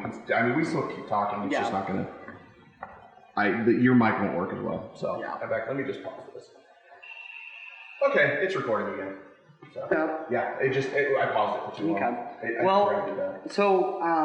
Kind of go back where I was left off. Feeling that way in the job that I was at was soul crushing, soul sucking, and fucking just I wouldn't wish that shit on my worst enemy, of feeling inadequate and feeling unappreciated and feling lesser. It's horrible. It's fucking horrible. And then you have to deal with the shitheads. I mean, you're working with the lowest common denominator of people that come in there. But and like I was saying, going back to I find joy in helping people reach their fullest potential. Because Chris was, I felt bad because I kind of felt like I was rubbing it in his face, or, people saying, I'm fucking out of here, fuck y'all, like, can't wait to be out this bitch, because I had to kept going back, because I was, like, covering shifts for Norman and all that shit, which I don't mind doing, because he's my friend, you know what I mean, I'm gonna do that, like, hey man, you wanna stay up one more night camping? Sure, I can go in for a few hours, it's cool, and helping Chris get that job, and knowing how much better of a life he's going to have because he's going to, you just said you see it in my day-to-day is so much more fulfilling, because I'm not looking 4 hours ahead and feeling dread because I got to go into fucking some shit. Yeah, dude, I'm excited to go into work. I'm working from home. I'm doing extracurricular work, you know what I mean? I'm messing, I'm like, I love it. And so being able to do that for somebody else and help them, when you don't sit stagnant, you've got something. Exactly, man. So that's a great example of the encapsulation of that whole conversation we were having with, the coattail-esque, helping people glow up. I'll get you an interview, bro, for sure. You gotta do the job though, you know what I mean? You still gotta do the work, so it's I love helping people, but there's only a certain extent that you can help somebody. They gotta help them, and that's a big thing with the addiction cycle, with a lot of things. It's like, dude, I can do all this shit for you, but at the end of the day, if you're not gonna fucking do it for yourself, you're gonna end up right back in the same spot you were.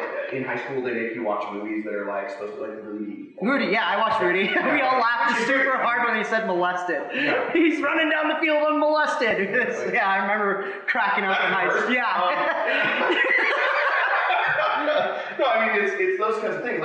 You watch those movies. I have thought, since the movie came out, that anybody who's dealing with severe self-doubt, or not making that jump into being better, or people who just aren't living up to their own potential, or addicts, absolutely addicts, they should watch Jerry Maguire. Specifically the scene where it's in the fucking locker room, and it's Tom Cruise going, help me, help you. Yeah. You gotta do this shit. You gotta take part in this shit. Help me, help See, I haven't seen Jerry Maguire. I always see it on there. That movie, like, it's, for one, it is a romantic comedy, and it is, like... I like me some rom-coms, man. There's nothing wrong with it. I usually don't. I usually don't either. I usually don't like funny shit. I usually don't like them, but there's nothing wrong with them. But Jerry Maguire is one of those where, for one, Cuba Gooding Jr., I don't think he's ever played a role. I love Cuban. I love Cuban, dude. That dude, seriously, like... Yo, Snow Dogs? Come on, bro. Classic. Okay, to be fair, I saw Snow Dogs. Oh, bro, Snow Dogs is the shit. So good. I just remember that movie so often. But I mean, even like you look at Men of Valor, where he plays the diver. Yep. The recent thing he did with he was Juice. Yeah. He was O.J. Simpson. He killed that. Yeah, he killed it. He's such a diverse. I mean, even like Pearl Harbor's a big giant shiny turd. Yet his character. Yeah. Yeah. He's only in the loop a little bit. So yeah, his acting is fantastic because he plays this narcissistic, fuck you for not appreciating me kind of guy, and it takes this piece of shit agent to go, that's your fault. Yeah. You did that. See, and I love that. You know what's interesting? You can probably. I saw this in myself, and I know you've seen it too. In my early stages of my career, I think every artist goes through this period where you've reached that point where you know you're doing good enough work that you deserve some recognition.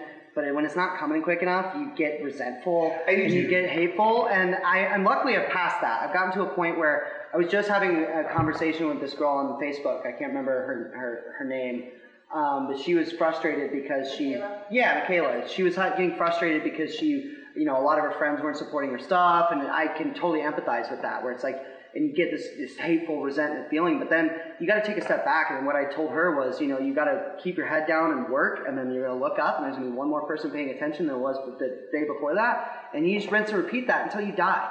And it's a sex tree, is what it is. It's not who you've touched, it's who they've touched. Yeah, exactly. And that's actually how it works. Yeah. Jeff is a great example of that. Ekoh. Dude, 3-4 years ago, nobody was looking at him. Yeah. And now he's literally like, oh fuck, they need to stop, I'm too busy. You love that shit. Yeah. And I hope you send this to Michaela, because the one thing that I've learned in all of this, we've been friends for a long time. You've been in my day-to-day life pretty consistently for years now. Yeah. Do you feel like you have any clue what the fuck I'm up to day-to-day? Not really, no. Exactly. Yeah. Because I learned a long time ago. It's better just to work quiet, man. Put in the work. And when shit works, they'll see the results. I love when people, it's like I tell everybody all the time when I go to business meetings and I'm wearing I show up and people are like, oh, who the fuck is this moron? Yeah. And then I start talking and they're like, it's the art of war. I want to be underestimated by my enemy. I want to, because that gives me the full potential for... but it's almost even more rewarding when you're underestimated by the people closest to you. Exactly. When they're underestimated, you're like, hey, whatever makes you happy. And they're like there's look of shock on people's faces when you do something, they're like, Jesus. Yeah, well, and going back to that feeling of, like, I remember being so fucking frustrated, and it still happens sometimes, because I love my friends, but like, for example, the show that we just had. They showed up, which I fucking love. Like, I will, you know what I mean? Like, that to me means the world. But stay for 5 minutes and then dip to go to the bars and drink made me feel a certain type of way. But, I let that feeling go, and you just have to realize that, like, you don't have to support my art or anything to be my friend. Like, that doesn't matter to me. If anything, I don't really give a fuck whether I like my music. I like what I do. Well, I don't give a shit. Like, if you love it, though... If you love it and it brings joy to you, that's all I want, man. Kid Cudi put it this way. It's like, bro, if I can keep one kid from killing himself with the art that I make, the music, I won a Grammy. I'm on top of the fucking world. I have reached the level of success beyond, and it's immeasurable. If you change one person's life, man, that's all I fucking want, man. Because I think about those darkest fucking moments in my life, and what was there for me? Music was there for me. And the things that kept me going and kept me thinking, maybe I don't want to kill myself. Maybe I'll do it tomorrow. Music was that, and if I could be that for somebody, that's all I fucking want. Well, and it's why people call their art their children. Yeah. Because that's what you want your kids. You want your kids to be better. You want kids to have better. Yeah. And this is the kind and that's the advice that I wish I could go back and give myself, 4 years ago, 5 years ago, when I first, I wouldn't listen. But the other thing you've been through is that you've accepted that there's a lot of people with absolutely no sense of actual like aesthetics. Yeah, taste. Yeah. And people doing the bar sets is something that taught me that. You know, it's like I could show you the fucking Mona Lisa. I could show you David. I could show you the best monuments in the world. And if it doesn't have fucking confetti on it or whatever, you're gonna think it's bullshit. And okay, well that's everybody's got their taste, and that's cool. Art is only as it's good subjective. As exactly, it's man. It's subjective, and that's the thing that you have to remember. Yeah, you can't take it personally when people don't like your shit. Which is part of the reason why I like DJing with you and Jonathan. That's what we do that when the three of us go out because we're just playing for each other. Yeah, exactly. No, we don't give a fuck. Yeah, man. But I keep getting asked for us to live stream. Yeah. Like, dude, well, and that's why I got the computer. Is I'm hoping to be able to do that. People are literally asking me like, why don't the three of you just get together and DJ for a night and do what you do? But so in that same regard, you know what makes me so much more, because the amount of times that I'd have people come up and tell me, hey, you fucking suck, dude. Like, you know, like, hey, like, why don't you play something good? The dudes that would come up to me, or, you know, chicks and people would come up to me and be like, yo, dude, are you playing a ZZ Gibson in the club right now?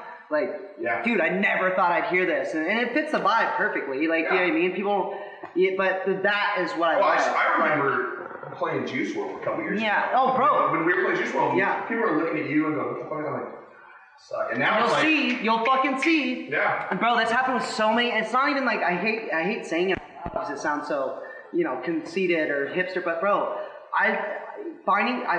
the amount of times that I've been in Twisted Turtle playing a fucking bop, and it's 3 months before it hits, you know, #1 on Billboard, and people literally being, I've had people come up being like, oh, you need to, like, oh, dude, like, Will would come up and be like, hey, can you play something relevant, or can you play something new? I'm like, literally, this came out today, dog, and you're going to be listening to this for the next 5 months because it's going to be on the radio nonstop. But, you know, you can bring a horse to water, but you can't make them drink. And I have in the garage. I have actual recording cassette tapes of early Sage, early Idea Abilities, early Atmosphere, like all those rhyme sayers, all those, and all people from Strange Things. I have that shit. And people back then, and they're like, there's no way this is ever going to be good. I'm like, you watch, motherfucker. Yeah, watch, dude. You know, I remember playing, you know, seeing Green Day and going, Jesus, these guys are geniuses. Yeah. And watching everybody go. If you would have looked a little bit further in the crystal ball, you probably would be a little bit upset. Fair. Yeah, but at the time, like trash. When that, you know, it's right when Dookie was getting ready to drop. I'm like, you guys don't understand. Like, these guys sound just like Stiff Little Fingers and The Clash. Like, this is fucking genius. This is such a good combo that it shouldn't work, but they make it work. Yeah. And they're like 3 Ps. Yeah. And people are like, what the fuck ever? Like, you know, people don't realize that Nirvana only became famous because of Pearl Jam. Because Pearl Jam couldn't get to a concert, and Nirvana was like, what do I? Yeah. Exactly, man. You know, and it's those iterations, it's those different things. Like, you look at how hard some people work just to get something, and it changes everything. Yep. And, I mean, Tekashi pisses me the fuck off. I fucking, as a person, as a human, he's scum. But you can't I can't deny the fact that he knows how. It's a Kanye West situation. Yeah, it's literally the man knows how to fucking get at people. Plays the game. How am I gonna get this record to #1? I'm gonna call Snoop Dogg. I'm gonna call Snoop Dogg a bitch. I'm gonna call him he's a snitching ass. You know what I mean? Like, of course that's gonna stir up shit. Like, well, of course, in my mind, it brings back like, how serious was the Tupac Biggie thing? How serious are the look at Metallica thing? Kanye West and 50 Cent, man. Yeah. They literally, I can't remember if it was Kanye or 50. One of them was like, yeah, you outsell me, I'll quit music. And they did that just to boost their record sales. They know how to fucking manipulate the system. Yeah. That's the other side of it. Learning to accept that was popular. See, I remember, and you may not remember this because, to be fair, we were really fucked up. Yeah. But the last 3 years of my life is a blur. Well, this is shortly after, before I moved out of the other house. Before I moved in and was living in the motel, shit like that. I showed you guys K-Line. Oh, yeah. I mean, it was one of those nights with me and Pants and everybody cooking, and I was like, this girl is going to be a monster in a year. And you all looked at me like I was nuts. Ian, Kenny, you, everybody. And the one person was like, I kind of see it, was Shelly. Shelly was like, you know what? She's got something. Yeah. Well, it comes down to like, you know, it's all about that ear, and also thinking from not your own perspective. Yeah. That's something that more people need to do is like look at art from not their like for example, like there's so many genres of music that is not for me, but I can see the interest in it. Like it's good music. I've always said, man, hey, as long as your mixing and mastering's on point, Yeah, it's good music. It's good music. Yeah, it's good music. I don't, it might not be for me. I mean, don't get me wrong. I hate most modern country. Give me some Chris Ledoux or maybe some early Brooks and Dunn. I'm fucking down, bro. It's good music. But like when you get to that point of where it's like, okay, this is overproduced, saturated pop shit. It's not even, doesn't sound good. Like the sonics aren't, like, you know what I mean? The sound's not there. I hate the fucking Eagles, man. Yeah, dude. So it's literally just comes down to that. It's like, it may not be for me. My French teacher, Mr. Pierre Corbusson was his name. He was the fucking weirdest dude. Cody and him used to get at it. Cody got suspended because he told him to fuck off. He was the French and Spanish teacher at the 8-9. Crazy motherfucker. He kept a brick in his drawer. Like, cause he was like this, he's like, in case the school shooter, he has a brick in his fucking, he's the most weird dude. That's but awesome. I remember, he did this like weird thing where he brought escargot in. I mean, it wasn't that weird to the French class. Yeah. And I was like, yeah, dude, I'm good. Like, I don't want it. And I was like, I don't like it. It's like, don't say you don't like it. Say it's not for me. And I'm like, that's fair. No, and that's something I brought, I mean, that's how. And dude, I mean, yeah, because it's like, dude, like it might not be for me, but I can see why other people like it. Well, and I mean, of course, I did this last week. I make people cry because I tell them, look, I'm sorry, like it's not there. I watched this dude the other night on that live stream for Swim the News. The dude has talent. Yeah, but it's not there. Solid. But he's hard to be something that he thinks is going to be. And I struggled with that for a long time too. Des said it to me. Des said it, but she said, if you're playing music to sound like your favorite band, you're a year behind the trend. Exactly, dude. Like, what are you doing? Make something new. Make something that makes you happy. Make something. Yeah. I mean, and it kills me. Like, no one's gonna be you, bro. No one can be you. Yeah. So quit trying to be somebody else. You be you. Yeah. And I mean, you'll find success. It'll find you. If you got your heart, if you got your heart and you work at it every single day, bro, it'll happen, dog. It might not be to the extent of what you think it's going to be, but it will happen. You're not going to be, I mean, I tell people all the time, bro, you're not going to be Drake, dog. Like, that, you're not. Like, you could be, but realistically, nah, dude. Like, but you could be touring, you could be making a living off this, you could get rich off it. It's your level of success. It defines it. But don't start making music and think that you're gonna fucking pop off and be the next Travis Scott or Drake. You're never gonna. That's not gonna happen, dude. I never wanted to be a millionaire. Yeah. Like that. I never wanted to have it handed to me. No. Don't get me wrong. Like, I just want to support you get such a rush being in front of a crowd. Oh, dude, it's the best high I've ever had. Same. That's why I struggled with drinking before sets. The amount of times I've blacked out during a show. Most of the shows I played, that show on Friday the 13th was the first show in my musical career that I played sober. Yeah. Because I have crippling stage fright. Yeah. So I use alcohol to compensate. That's why I have all the masks. Yep, and that's why I do the masks and why I put drums on face backwards. Yeah, and see, it doesn't exist.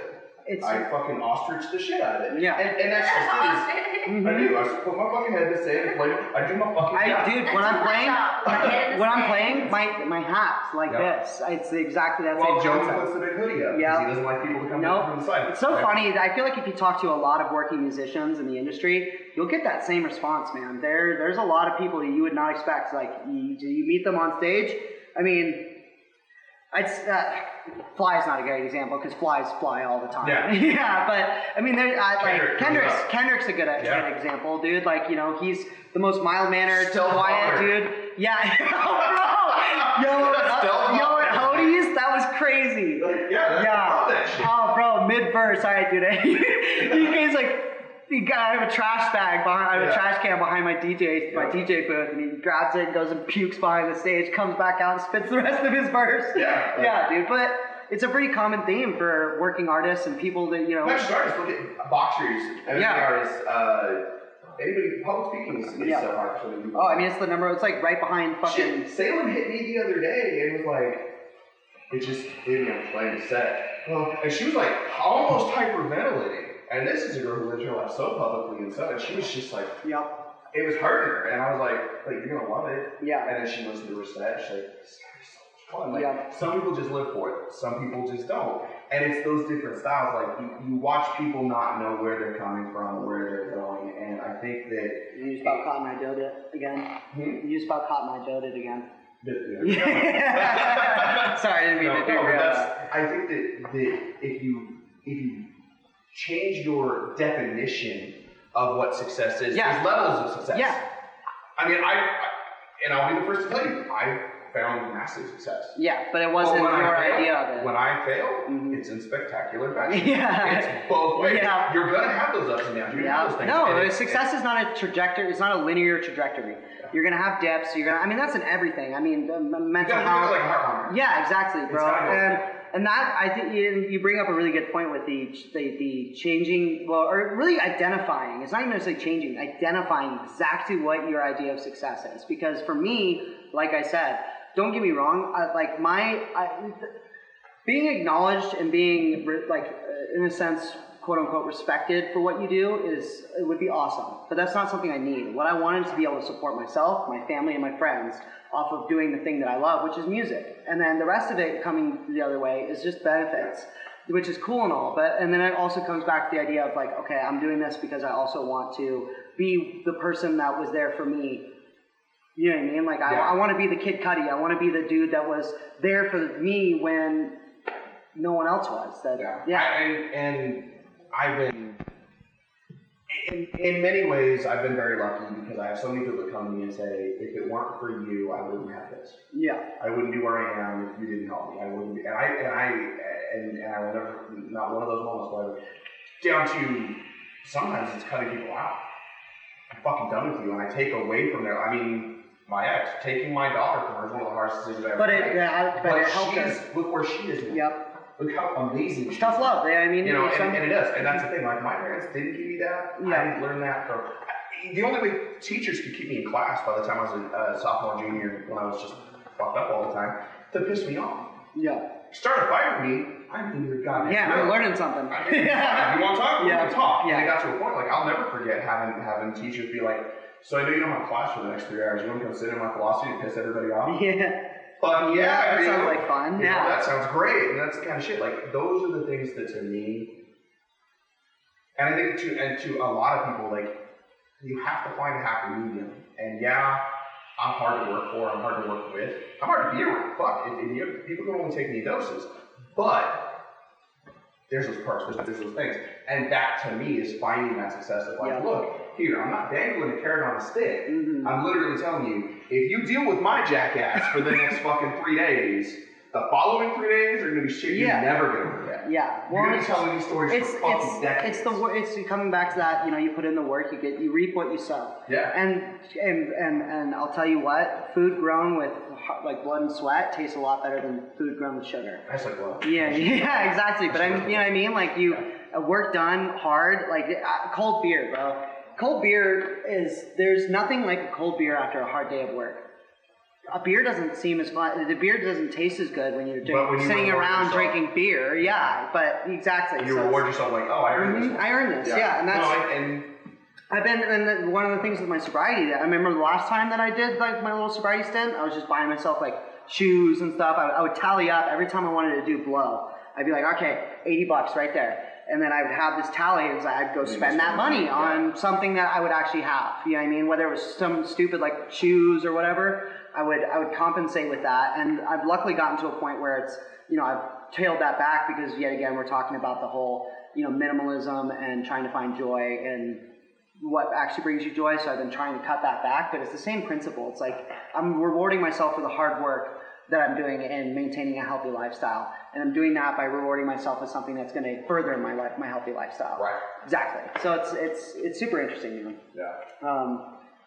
Yeah. You didn't really plan the pandemic at the same time. Yeah. Honestly, bro, as fucked up as it is to say, it's probably easier. This whole thing has been one of the best things that's happened for my not only my personal life, our relationship, my fucking career, my mental health, my physical well-being. This has been tight. I mean, I hate to say it because there's so many people out there suffering, but for me personally, I mean, I'm 25, going on 26. I'm fucking, you know what I mean? Like, I'm not going around spreading it. I'm doing my thing. I'm making sure I'm keeping myself and my family and everybody else healthy. But I'm just chilling, dude. Like, I'm having a good time. I'm stacking up money. Like I'm not. There's no bars open, so where the fuck am I gonna go get it? You know what I mean? So I'm just chilling. I'm making art. Like this whole thing's been super interesting because it's a two-edged sword. It's a catch-22. It's like this really fucking sucks, man. I mean, I found myself checking in on a lot of my extrovert friends. I mean, God forbid turns out you're a closet introvert. Yeah, no, I am. That's the thing. Yeah. The reason, because Cameron and I, because Cody was the black sheep of. You know, he was out. Everybody knows him. He's talking to people. He sleeps on strangers' floors. Like, like me, no, dude. You'll never catch me sleeping over at even a friend's house usually. But at strangers, fuck no, not doing that. But that's where drugs and alcohol came into play. That's where that came from. Is that side of me where it was like meeting people and doing that, like, and all that shit was the alcohol and drugs feeling it. Yeah. When I'm sober, I'm at home, dude. Because when growing up, I was picked on. I stayed at home. I played video games, and me and my friends. I made the joke at work the other day. It's like, me and my friends were just a bunch of pussy repellent.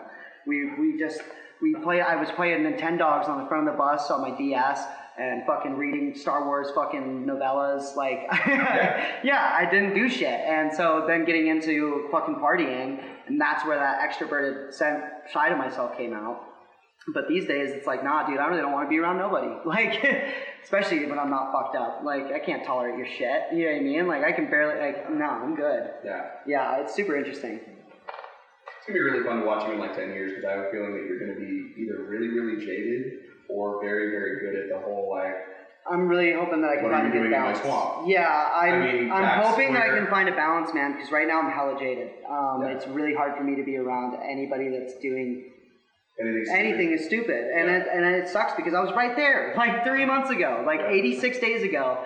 I would have been right there, fucking railing out a line and saying some stupid shit. So I try not to like judge people super hard for it by any means, but at the same time, I just don't like. I've gotten to a point in my life where I don't want that around me. I don't want that. I don't want.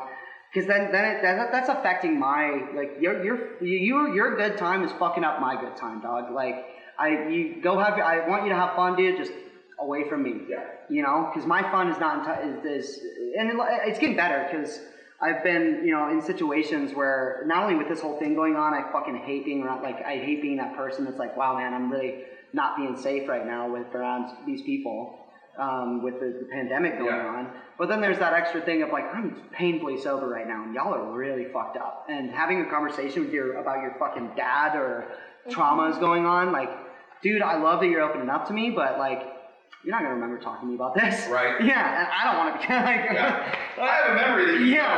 I wish I could. So I'm trying to find that balance where I'm not... Because I don't want to be... And that's why when I first started my sobriety before this whole pandemic shit, when the bars were still open, I was pushing myself to go to the bar and hang out with my friends but not drink. But then I just found myself getting really fucking pissed. And like taking it out on my girlfriend or just like whatever because I was having to... So I'm trying to find that balance, that happy medium of being like, okay, I can go hang out and have a good time and not want to throttle your neck. But I also don't want to be the old dude or, you know what I mean, the bummer of being like, well, you shouldn't be doing that. Like, you know what I mean? I'm trying to find that. And hopefully I can because I don't want to be a fucking... I always thought straight edge people were fucking weird. I don't trust them. I don't. I really don't, dude. You're fucking weird, dude. Yeah. Well, like, I mean, you gotta have something. I did the straight edge thing for a long time. Yeah, and a couple of my friends have come back into my life recently. Like, it's so weird to see you drink. Yeah. Like, dude, we didn't know you ever did anything like that. And then, of course, the friends who I've had for... Yeah, no, you used to... 20 years. Like, bro, you don't even know. Oh, yeah, exactly. See, that's... this whole thing is... I'm gonna go as long as I can. I don't want to, like, limit myself. Because drugs and liquor are fun, dude. Like, they're fun. It's a cool part of life. And I don't want to keep myself from that, but I also don't want that to...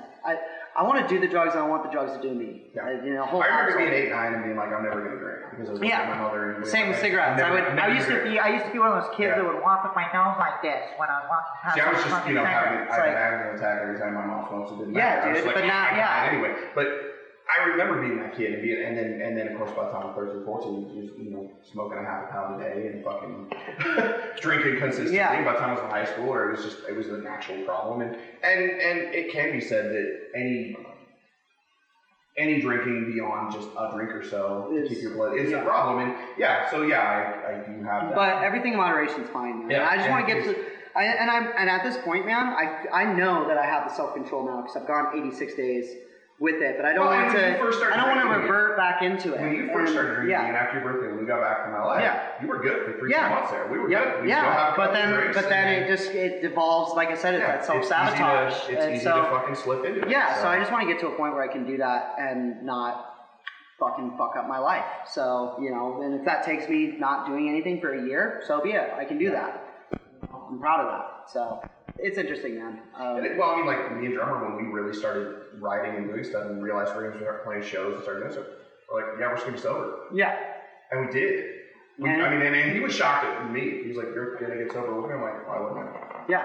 Like, what am I going to do? Get fucked up alone? Like, well, I mean, at that time, it was, we had, you know, that was in the days of Crowd Fire, and there was a bunch of bands, a bunch of us that all hung around together. We were all sitting around drinking. We were all sitting around smoking weed, and everybody was doing what they were doing. And in fact, that was kind of the oddball in that I didn't do pills and I didn't do any lines or any of that shit. I was the weird one. Yeah. And oddly enough, back then, I wasn't the oldest. There were several people who were 10, 15 years even older than me hanging out with all of us. So it was weird for me to be the guy out, but he was just like, I can't believe you're willing to do that. Like, I didn't ask you, I didn't need you to.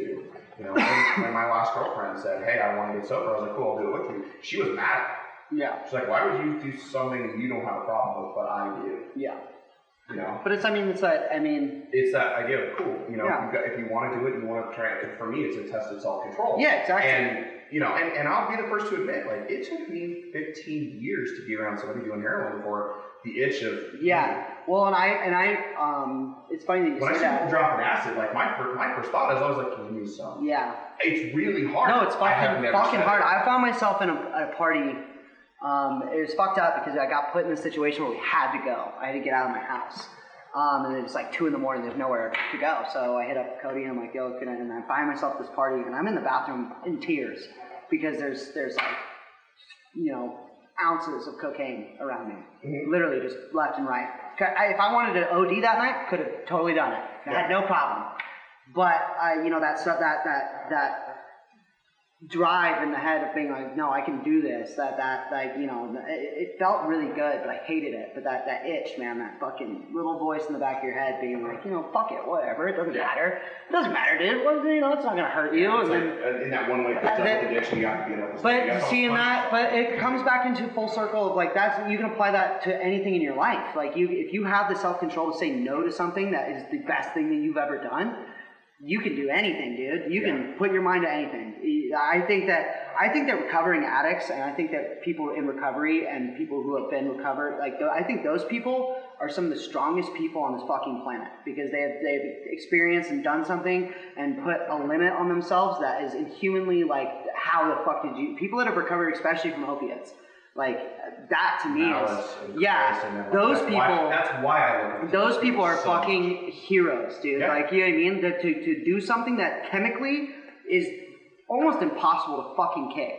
You did that, your mind is on a different plane, bro. You can shut. It's existential. Yeah, dude, it's nuts. Control. Yeah, it's nuts, man. I really admire that heavily. Well, and then the other side, like, and of course, Pitch Health Fitness, you know, I would decide when people go to AA and stuff, like, the one part about NA, AA, Al-Anon, all of those that I have a hard time with is the religious aspect. Yeah. Because to me, it's replacing your addiction with another addiction. Yeah. It's like the Family Guy skit. I think about this, I actually was just thinking about this the other day. It's like the Family Guy skit where Stewie's like in jail and he's all tatted up and he's got the cross and he's like lifting out. He's like, yeah, man, now I just get high on the power of God. And then like the camera goes, he's like, yo, dude, he's like, yo, give me some coke. Like, it's literally as soon as that, like, it is. It's replacing one thing with the next. And, you can't do that. There is no substitution for no, you can't substitute. And the way you fill that is through fulfillment. You fill it with things that actually have substance to them instead of substances. You fill it with love, with art, with joy. You have to find something within yourself. Yeah, because you're replacing, because what you were doing with the drugs is filling a hole. Yeah. So how are you supposed to fill a hole of a thing that was used to fill the hole? Like, I say a lot. Like, I have a couple holes in myself that will never be. Oh yeah, we all do, man. We're Swiss cheese. They're giant chunks of me missing, and the pain of that is where I find most of my accidents. See, and that's you know what? I was actually thinking about this on the ride over here. Something I really struggle with right now is I felt like my substance abuse and that gave me my edge. It gave me what I needed to be creative and dig deep, and I thought it was this thing that I needed. It was a crutch that I used to be like, no, this is where good art is made. Is we're in this and it's not. It's not. No, that's the trick. That's the fucking lie. It's like, and it's a lie. It's a lie. It's like, no, I need this. I need this to be. People who smoke a lot of weed. Yeah. I gotta eat. Better smoke some weed. Yeah. I can't go to the store till I smoke some weed. You don't need it. Like you. Yeah.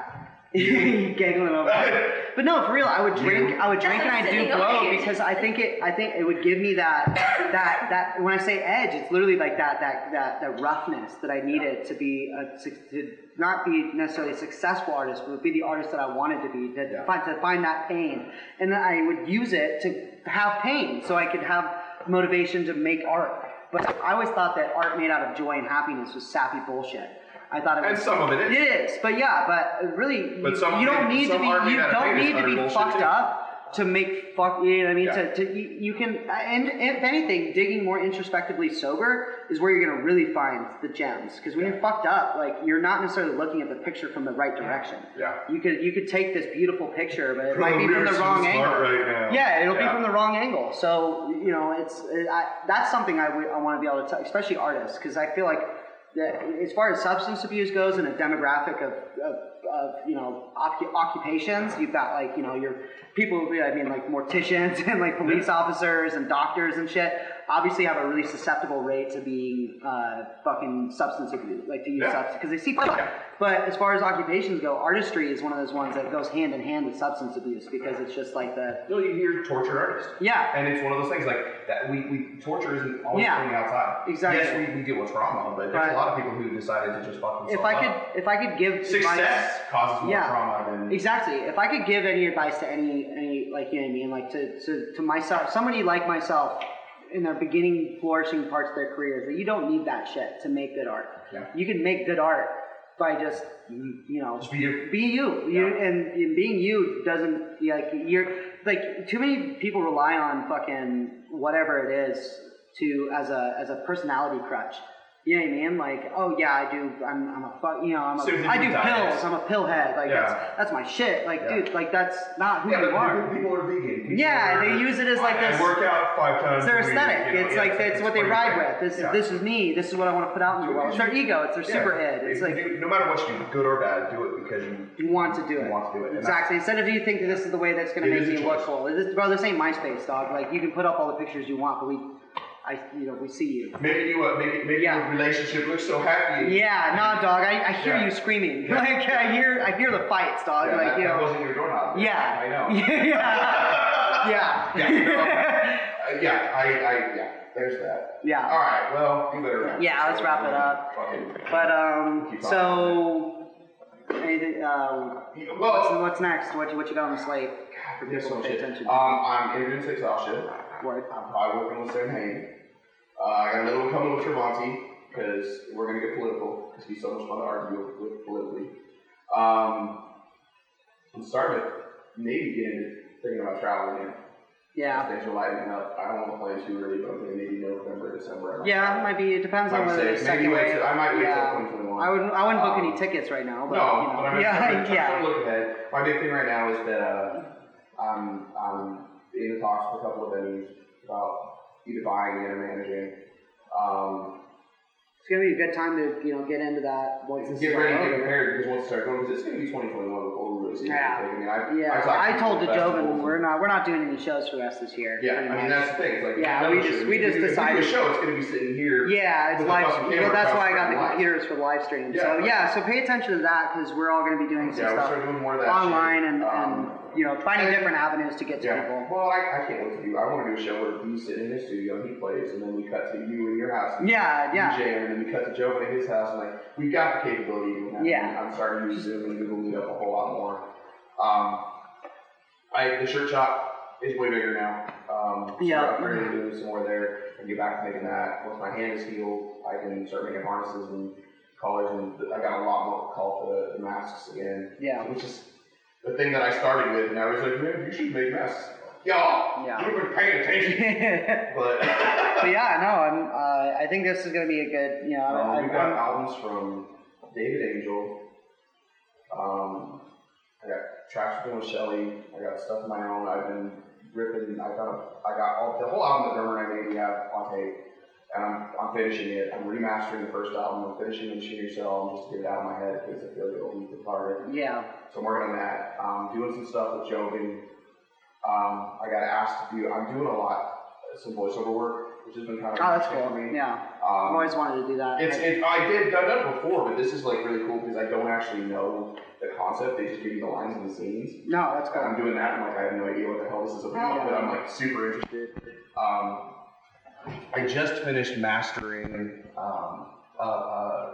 It's a pilot, but it's the whole series. I did all 8 episodes. I mastered all the music, and some of it I actually got composed, which was interesting. I had keyboards out and actually wrote some stuff. But a series for Netflix they're pitching. Oh, word. And I spent like 3 weeks on that. That was really cool.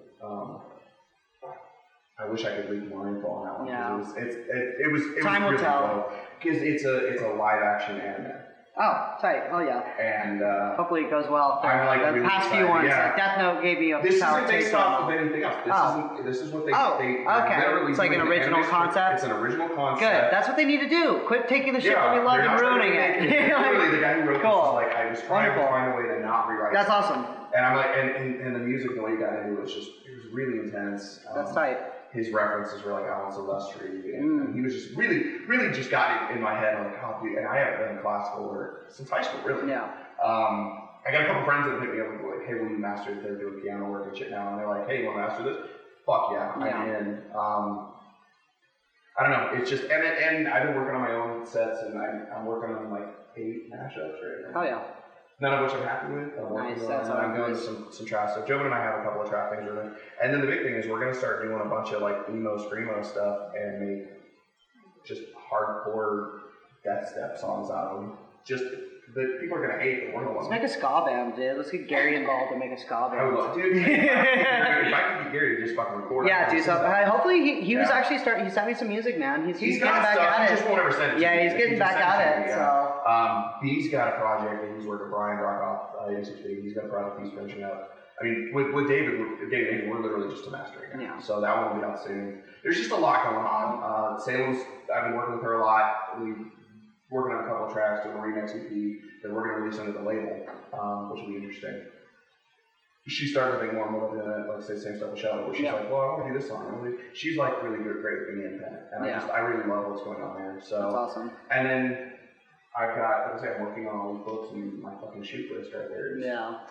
That's just the urgent stuff. I've still got 2 other notebooks full of shit that I haven't even got to. Yeah. So. Well, yeah, I'm excited for these next few months, and hopefully, shoot an email to it's the Closet of Nonsense at Gmail. Since she sucks at it, DJ Ekoh on Facebook. Special Skyler on pretty much everything else. Yeah, and then or it comes up as Origami Unicorn. Yeah, on Twitter. Yeah. And then follow his shit. Yeah, and then CyberGothDanceParty on Facebook and Twitter and Instagram. Yeah, follow those. Yeah. So get there, and then I'm really enjoying the biggest part of this. We're not getting a lot of suggestions or questions, and we're getting people noticing and saying stuff like, "Oh, hey, listen to this, not thinking this." I want to know where everybody's hearing us. Yeah, that'd be interesting to hear. Like, I want to know how the fuck you're finding it. That chick from Virginia. Yeah, shouts out to Virginia. Yeah, I'm like, that's weird, but cool. Like, I want to. No, that'd be interesting. So, get in contact. I'd love to hear from you. For real. All right. Well, music on this one, I'm throwing CyberGoth at the beginning. Nice. There's one more track that I got to flip a coin the last one. Yeah. To decide which one I wanted. Word. Cool. And then I'll probably close it out with Ekoh. Nice. Fucking send it, bud. Yeah. He just gets better and better. Yeah. So. Cool. Well, thanks for sitting down, man. Thanks for finally good time. Yeah, finally cut out some time, man. If any of y'all give us shit about not wearing masks, none of us are around. Yeah, we're 6 feet apart. Yeah. We're sitting. Yeah. So, thanks Haley for your occasional chime in. Yeah, everyone give a round of applause for my beautiful girlfriend Haley. Who just made a really the love of my life. Weird motion. Yeah, I didn't like it either. It's cool. Whatever. But yeah, thanks for listening, guys. Wish I was different, Catch you on the but next it's one. always the same. So strange, the feeling of that withdrawal pain. And all my friends, they don't understand. It's been a minute since you got a bag. Maybe it wasn't that bad, and you can just have one now. And I'll be taking one balloon so high, I'll never come down. So wake me when it's over. I gotta try to fix this. I'll call you when I'm sober, or when I'm not resistant. I'm sorry that you love me, I know you hate it. Fucked up when I stopped being grateful and got complacent. I'm only high cause I've been feeling this low, and that's the only way to make it back to normal, I suppose. And I know that you think I'm perfect, but all that's a facade. And trying to hide how I've been feeling is lonelier than I thought. So put the bottle down, I really don't trust what I do. I make the worst decisions sober, that's the fucking truth. Cause I don't take the first hit when I'm already blitzed. I take it clear-headed, uncomfortable in my fucking skin. You don't know what I've done, I swear to God that if you did, then your heart would be broken into a million pieces. Had it all, but I lost it in a blink. Afraid to ask for help, cause I'm afraid of what you'll think. I'm so sorry, I'm not sober anymore. And Daddy, please forgive me for the drink spilled on the floor. To the one